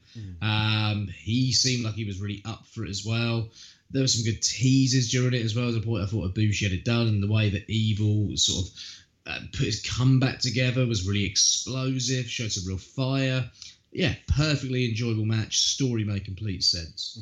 Yeah, definitely. It was definitely the right match for the slot on the card, and just a nice, maybe not one we're all going to be talking about at the end of the tournament, but a fun one. What did you both think on Grapple? I went 3 3/4. I had relatively low expectations, unbelievably, for this, but like I mentioned about Kota Ibushi, like one-legged moonsaults and stuff like that, and just the tentativeness, which made me also agree with what you said, Ben, thinking that this ankle injury is being over-egged.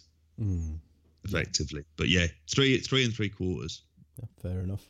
I went the same on the main. Kenta and Tanahashi, bordering on 4, just about 4 is the average on Grapple. Maybe I'm slightly bringing that down.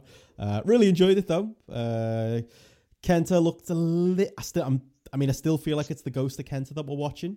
I enjoyed him doing a bit of Shibata offense in this one, and the camera constantly cut back to him. It was as stiff as seeing Kenta in a long time, just like in that Ibushi match. I don't know. I liked it. I know people raved about it. I liked the story with Tanahashi refusing to shake his hand. I liked them trying to get Kenta over with the go to sleep. I even like, as much as I complained about, not complain, but, we pointed out Okada being in the mid-card. This was clearly in the main event spot just to let Kenta have that big speech. A lot to like here, but still, all in all, didn't quite meet 4 for me. Don't know about you guys. Yeah, it got to 4 stars for me, this one. I really enjoyed this. I think with Kenta, my expectations are low. So actually seeing him connect, get over, and do some more consistent work in this was great to see, if anything. I like the story they told him as well. JP will probably go into that a little bit more in a second. But there was some great aggression from Kenta here as well. I thought him and Tanahashi had some chemistry, if anything. I don't think they've ever actually faced off against one another before. But yeah, it felt like I spoke last week about how he's Michael Owen and he needs to get that winner in a 4-3 victory against the arch rivals, that Man City, Man United game. Here's Noah versus New Japan, and he's coming up trumps and getting that 90th minute winner. Yeah. Yeah, absolutely. Don't know how to follow that one, but yeah, it was. I also went 4 on this, and like you, everything that I really enjoyed, and this is where Chris Charlton really kind of went into it, and they went into serious detail at the start of the match, which kind of made it feel a bit more epic for me in talking about the idea of this being effectively Strong Style versus King's Road, and the freshness of the matchup between them, and the fact that, like you say, it was like Kenta was connecting. The crowd were definitely a lot more invested. Tanahashi is some sort of god, managing to do this on no knees at this stage of his career. It's pretty incredible. But it gave, rather than it feeling just like a dream match, it just had that historical context of why it is a dream match, why you want to see this match. And that got me hooked. And also, like Joe, I've got low expectations of what I'm expecting from Kenta in this. And this felt like a kind of pleasant surprise. And it was like part of the rehabilitation. So you say it's like the ghost. I still think he can be, I'm wanting to believe he can be revived. And matches like this won't hurt him, and it will make him feel good. I could see them also possibly doing a rematch at King of Pro Wrestling. I think you could do something really fun with that as well. Yeah, and there's more story to tell, isn't there? With like I say, with the handshake stuff, and the Shibata in there in the mix too. I'm still not doing somersaults over it, but a little bit more positive on him after this one. And solid main event, better promo than Goto, so I'll take that. And we kind of wrapped up. Like again, nothing that I'm going to be talking about match of the year time, end of the year. I think we've got all that stuff to come, but all in all, I don't think we're going to get a bad A-block card this year, but a very good A-block card, I thought. Yeah, and I thought that those 4 matches generally, ignoring the Farley Archer match, they were a strong run of 4 good matches there wasn't necessarily much between them in terms of how great they were, but they were all good. Yeah, definitely. Yeah, it was one of those easy watch G1s, especially once I realised I had missed the match. But yeah, fun show. We then headed back to the B block for night 4. Again, finding the B block quite interesting at the moment, but I don't know. Starting with Yano and Shingo, kind of worried me a little bit. I like that Yano was kind of playing up the Naito match from the previous night, and going for more of the t-shirt stuff. It does make sense. At least we get that. At least we got Shingo going over him. I was terrified. I'm glad Shingo's on the board, just like Ospreay got on the board in his second go as well. Again, another, for me, 2.5 star Yano takes the piss match, but with the right result. Yeah. And it is with the right result being the proviso. In the sense, Yano is, he operates in the perfect spoiler mode for it. But it doesn't, this wouldn't, whereas you can get away with it with Naito, obviously you can't be doing this sort of stuff with Shingo, so thank Christ they didn't. Definitely. Next up, Goto and Juice. Any thoughts on that one, Joe, or the previous match? A Goto match, 3 stars I gave it. Yeah, I thought it was fine. Again, I think I might have gone slightly higher than that. I think I went about 3.25 on this one. I like Juice Robinson. He's easy to watch. I like his style. He engages me. I'm glad he went over. It's going to be interesting because him and Moxley faced on the last night as well. So I think that him and Moxley are going to be with a chance of winning the block come the last night as well. So after last year, I think Juice only got 3 wins last year, and they jobbed him out a lot. Seems like they're kind of making up for that this year, giving a bit of a mini push, if anything. Yeah, it worries me a little bit that they're playing up the hand stuff with him again. Are they going to go like that? Is that going to start having him lose, and they go that story? But I do think, I think it's interesting that they're paired up near the end. Him and Moxley, I do think he's going to get maybe his win back. And I've enjoyed the 2 matches, Juice Robinson so far. Nothing blow away, but I'm liking this more serious edge to him. He's still got the ridiculous entrance outfit, but once he's in the ring, he's definitely a more serious act. He's definitely showing some of the promise, JP, that we all kind of knew was there. Yeah, he is. I mean, in some ways, you're hoping that this, within a year's time, that he's really one of the Western Gaijin top stars there, because he's kind of earned the right more than most ever do, going through the dojo stuff system willingly. Definitely. Really, really credit to him, and you see the improvement. Definitely. Next up, bit of a disappointment for me, John Moxley and Jeff Cobb. 2.75 I gave her on Grapple. I thought it was a bit of a letdown considering the great night Cobb had in there with Ishii. Bit of a brawl and then a relatively straightforward Moxley win with that rope-assisted dirty deeds. Didn't think it did a lot for Cobb. Again, Joe didn't do a lot for me as far as the Moxley argument goes. Another walk and brawl really, and then not much substance once they did start getting to the actual wrestling stuff. Yeah, it was just too short, wasn't it? Let's face it. That was the problem with it. It was fine. I didn't mind it for what it was when it was going on.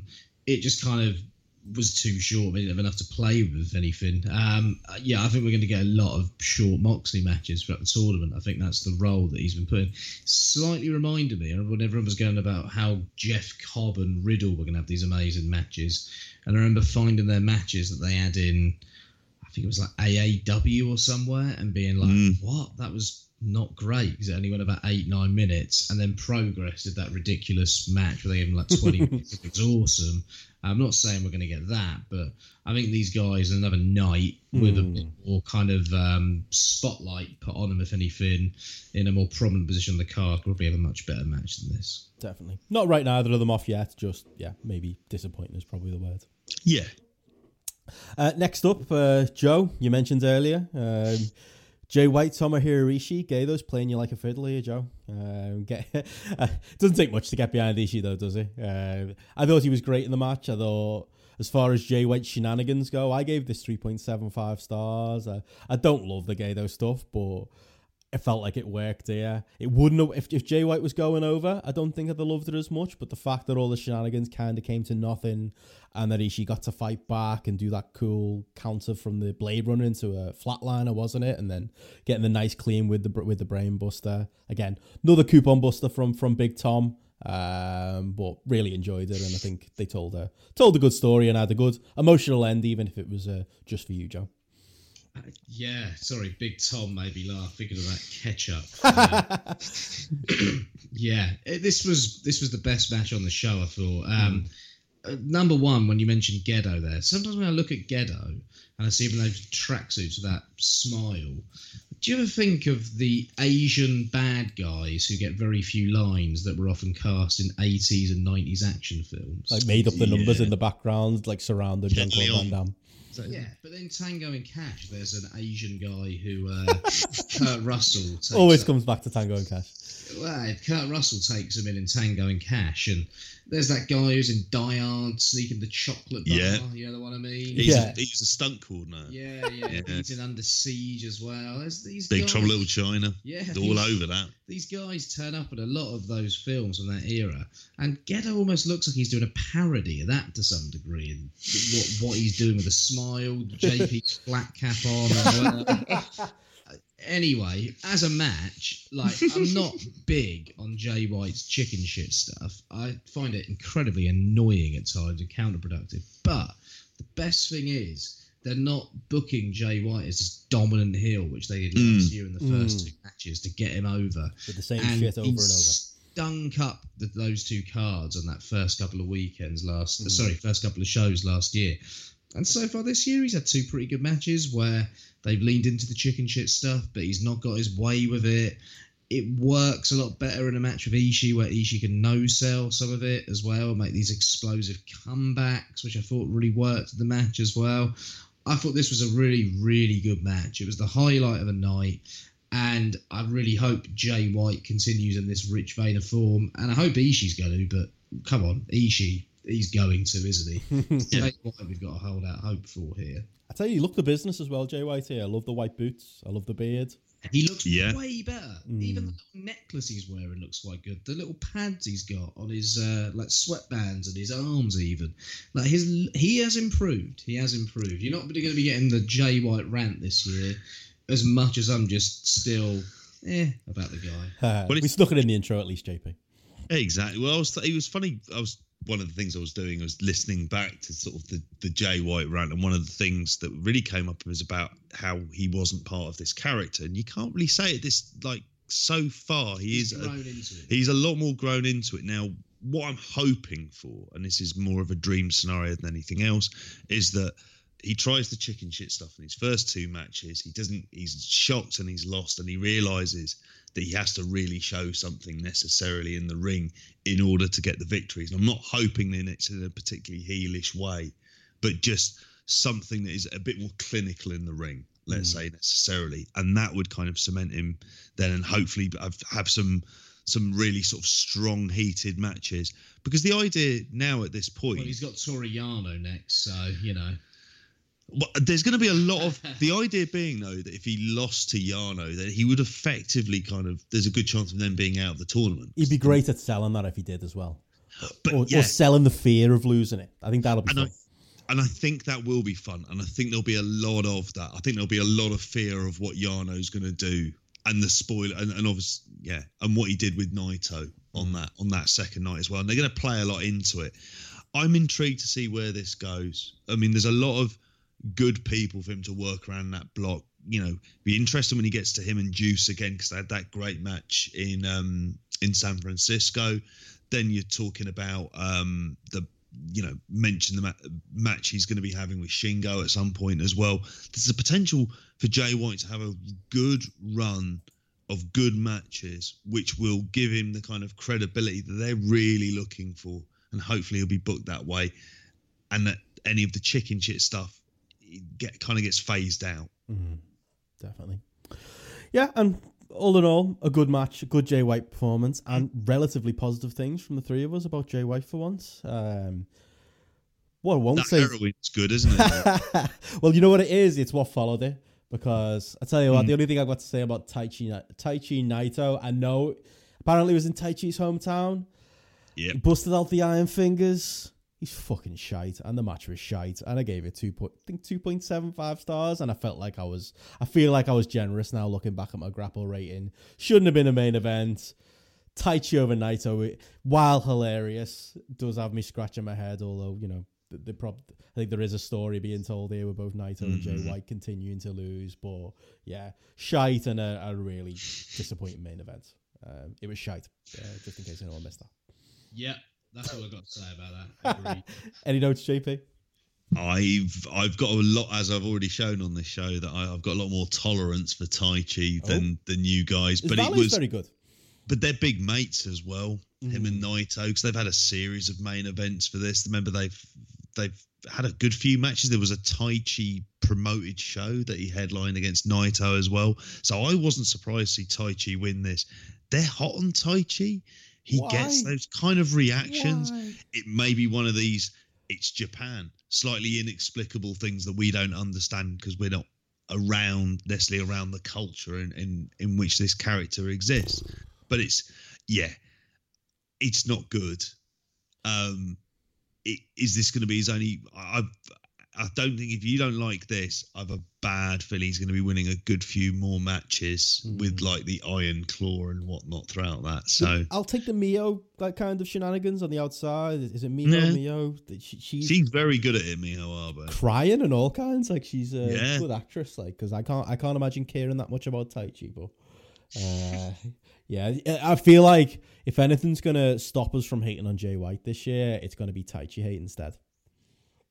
Yeah, I'll be skipping a lot. Yeah, that's it. He's definitely the skippable man. But yeah, decent show for the B block, but I think maybe the main event dragged it down a little bit for me. But still, worthwhile endeavour, and you know, G1's been a relatively easy watch so far. Talking of that, I've not skipped a match so far. Wow. Yeah. How about the undercard tags? Oh, fuck off. JP, have you been watching the undercard tags? Other than the odd Lions match, obviously I'm all over them. And those LA young Lions look good. Clark Connors and Ryan Fredericks. The Lad Dojo, JP. Oh, mate, if you're going to watch one, it would be the LA Lions and Kenta. I know you're not going to watch it. Versus Ren Narita, Shota Umino and Tanahashi. No. Because there's like a rivalry between the young Lion tag teams as well. This is the real story of the G1. Who cares who fucking wins the G1? Who wins the battle of the young Lions? Good to see you fulfilling your correspondence duties. I am, but we haven't talked to any Rev Pro, so you're slacking on your ones for once. Well, not any Rev Pro to talk about. So. Yeah. There you go. Oh well. Anything else then? G1 otherwise? Anything? Actually, Rev Pro are an affiliate in New Japan, so it's New Japan. part of the duty. There you go. We got to put it over. Yeah. Checkmate, Joseph. Yeah. That's it. Anything more you're looking forward to about coming to Liverpool? Anything else we want to talk about before we get out of here, or is that enough for one night? Well, I suppose we'll be watching some G1 together when. Same weekend. Yeah. Have to get some podcasts recorded that weekend. Oh wow, yeah, in your house, Benno. Looking forward to it. You can come to my and then we get on to the real highlight of the summer wrestling schedule, Triple Mania. He always brings it back to AAA, doesn't he, Joe? What is that? Correspondency work once again. Always manager. But yeah, we'll make some plans for that. But yeah, it's going to be quite the summer. I'm feeling good right now. Yes. Talk to me in a week. We should say we're recording next Tuesday. Are we? Monday. Are we recording on Monday next week? We are recording Monday next week. There's no G1 show Monday, so I think we're good. Oh, yeah, we are. Yeah. Sorry. If we're not, we'll do it. No, let's keep the audience on their toes. Is it Monday or is it Tuesday? We will literally decide between us. There you go. But yeah, this one's gone long enough. Hopefully we can keep these things down, but there's a lot of wrestling to watch. So yeah, the show notes will be your friends. But if we can do it every Monday, and then we'll talk SummerSlam weekend, a lot to watch. We'll discuss how many shows we're going to do there too. But yeah, until then, anything to plug, JP? Anything you want to say? No, I've got no plugs. Enjoy the sun, people. Enjoy it. Enjoy that. Follow JP on Twitter at JPJP. I'll plug you if you want. Follow me at Benson Good Richard. Follow the Grapple app at Grapple app on Twitter. Download Grapple both on Android and on iTunes. There is an Android update coming. I've seen Gareth tweeting that out to people on Twitter, so look forward to that. But yeah, download the app, get your ratings in, and join us in the G1 conversation. This is the summer of Grapple, the first time there's been a Grapple app during the G1, so it's definitely interesting seeing people's ratings get collated. And yeah, we'll just have to have a word with Gareth, won't we, about our fantasy G1 next year. That's stage 2 of the Grapple app, I reckon. And I think we're going to be getting Gareth to do some G1 stat-based wildness as well, so I look forward to that. Definitely, yeah. We'll get some of that stuff out there as well. But yeah, you can look forward to that. Look forward to us talking more G1 next week. We'll have a little bit of a catch-up on the news. We haven't had much of a news segment the last 2 weeks with so much to watch. Doesn't seem like there's much going on next weekend, JP, but I'm sure we'll find something. But yeah, next week we'll be talking everything going on in the world of wrestling. We'll be talking G1. But for now, we're very tired, and we'll see you next week. Bye. Sorry about your damn luck. I'm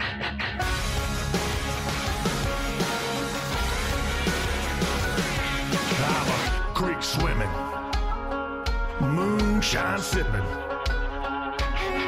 deer skinning, beer drinking, Johnny Cash listening. Long legs and rednecks are my friends.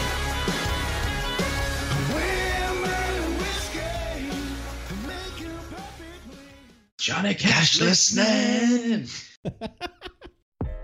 Are you ready to meet the moment?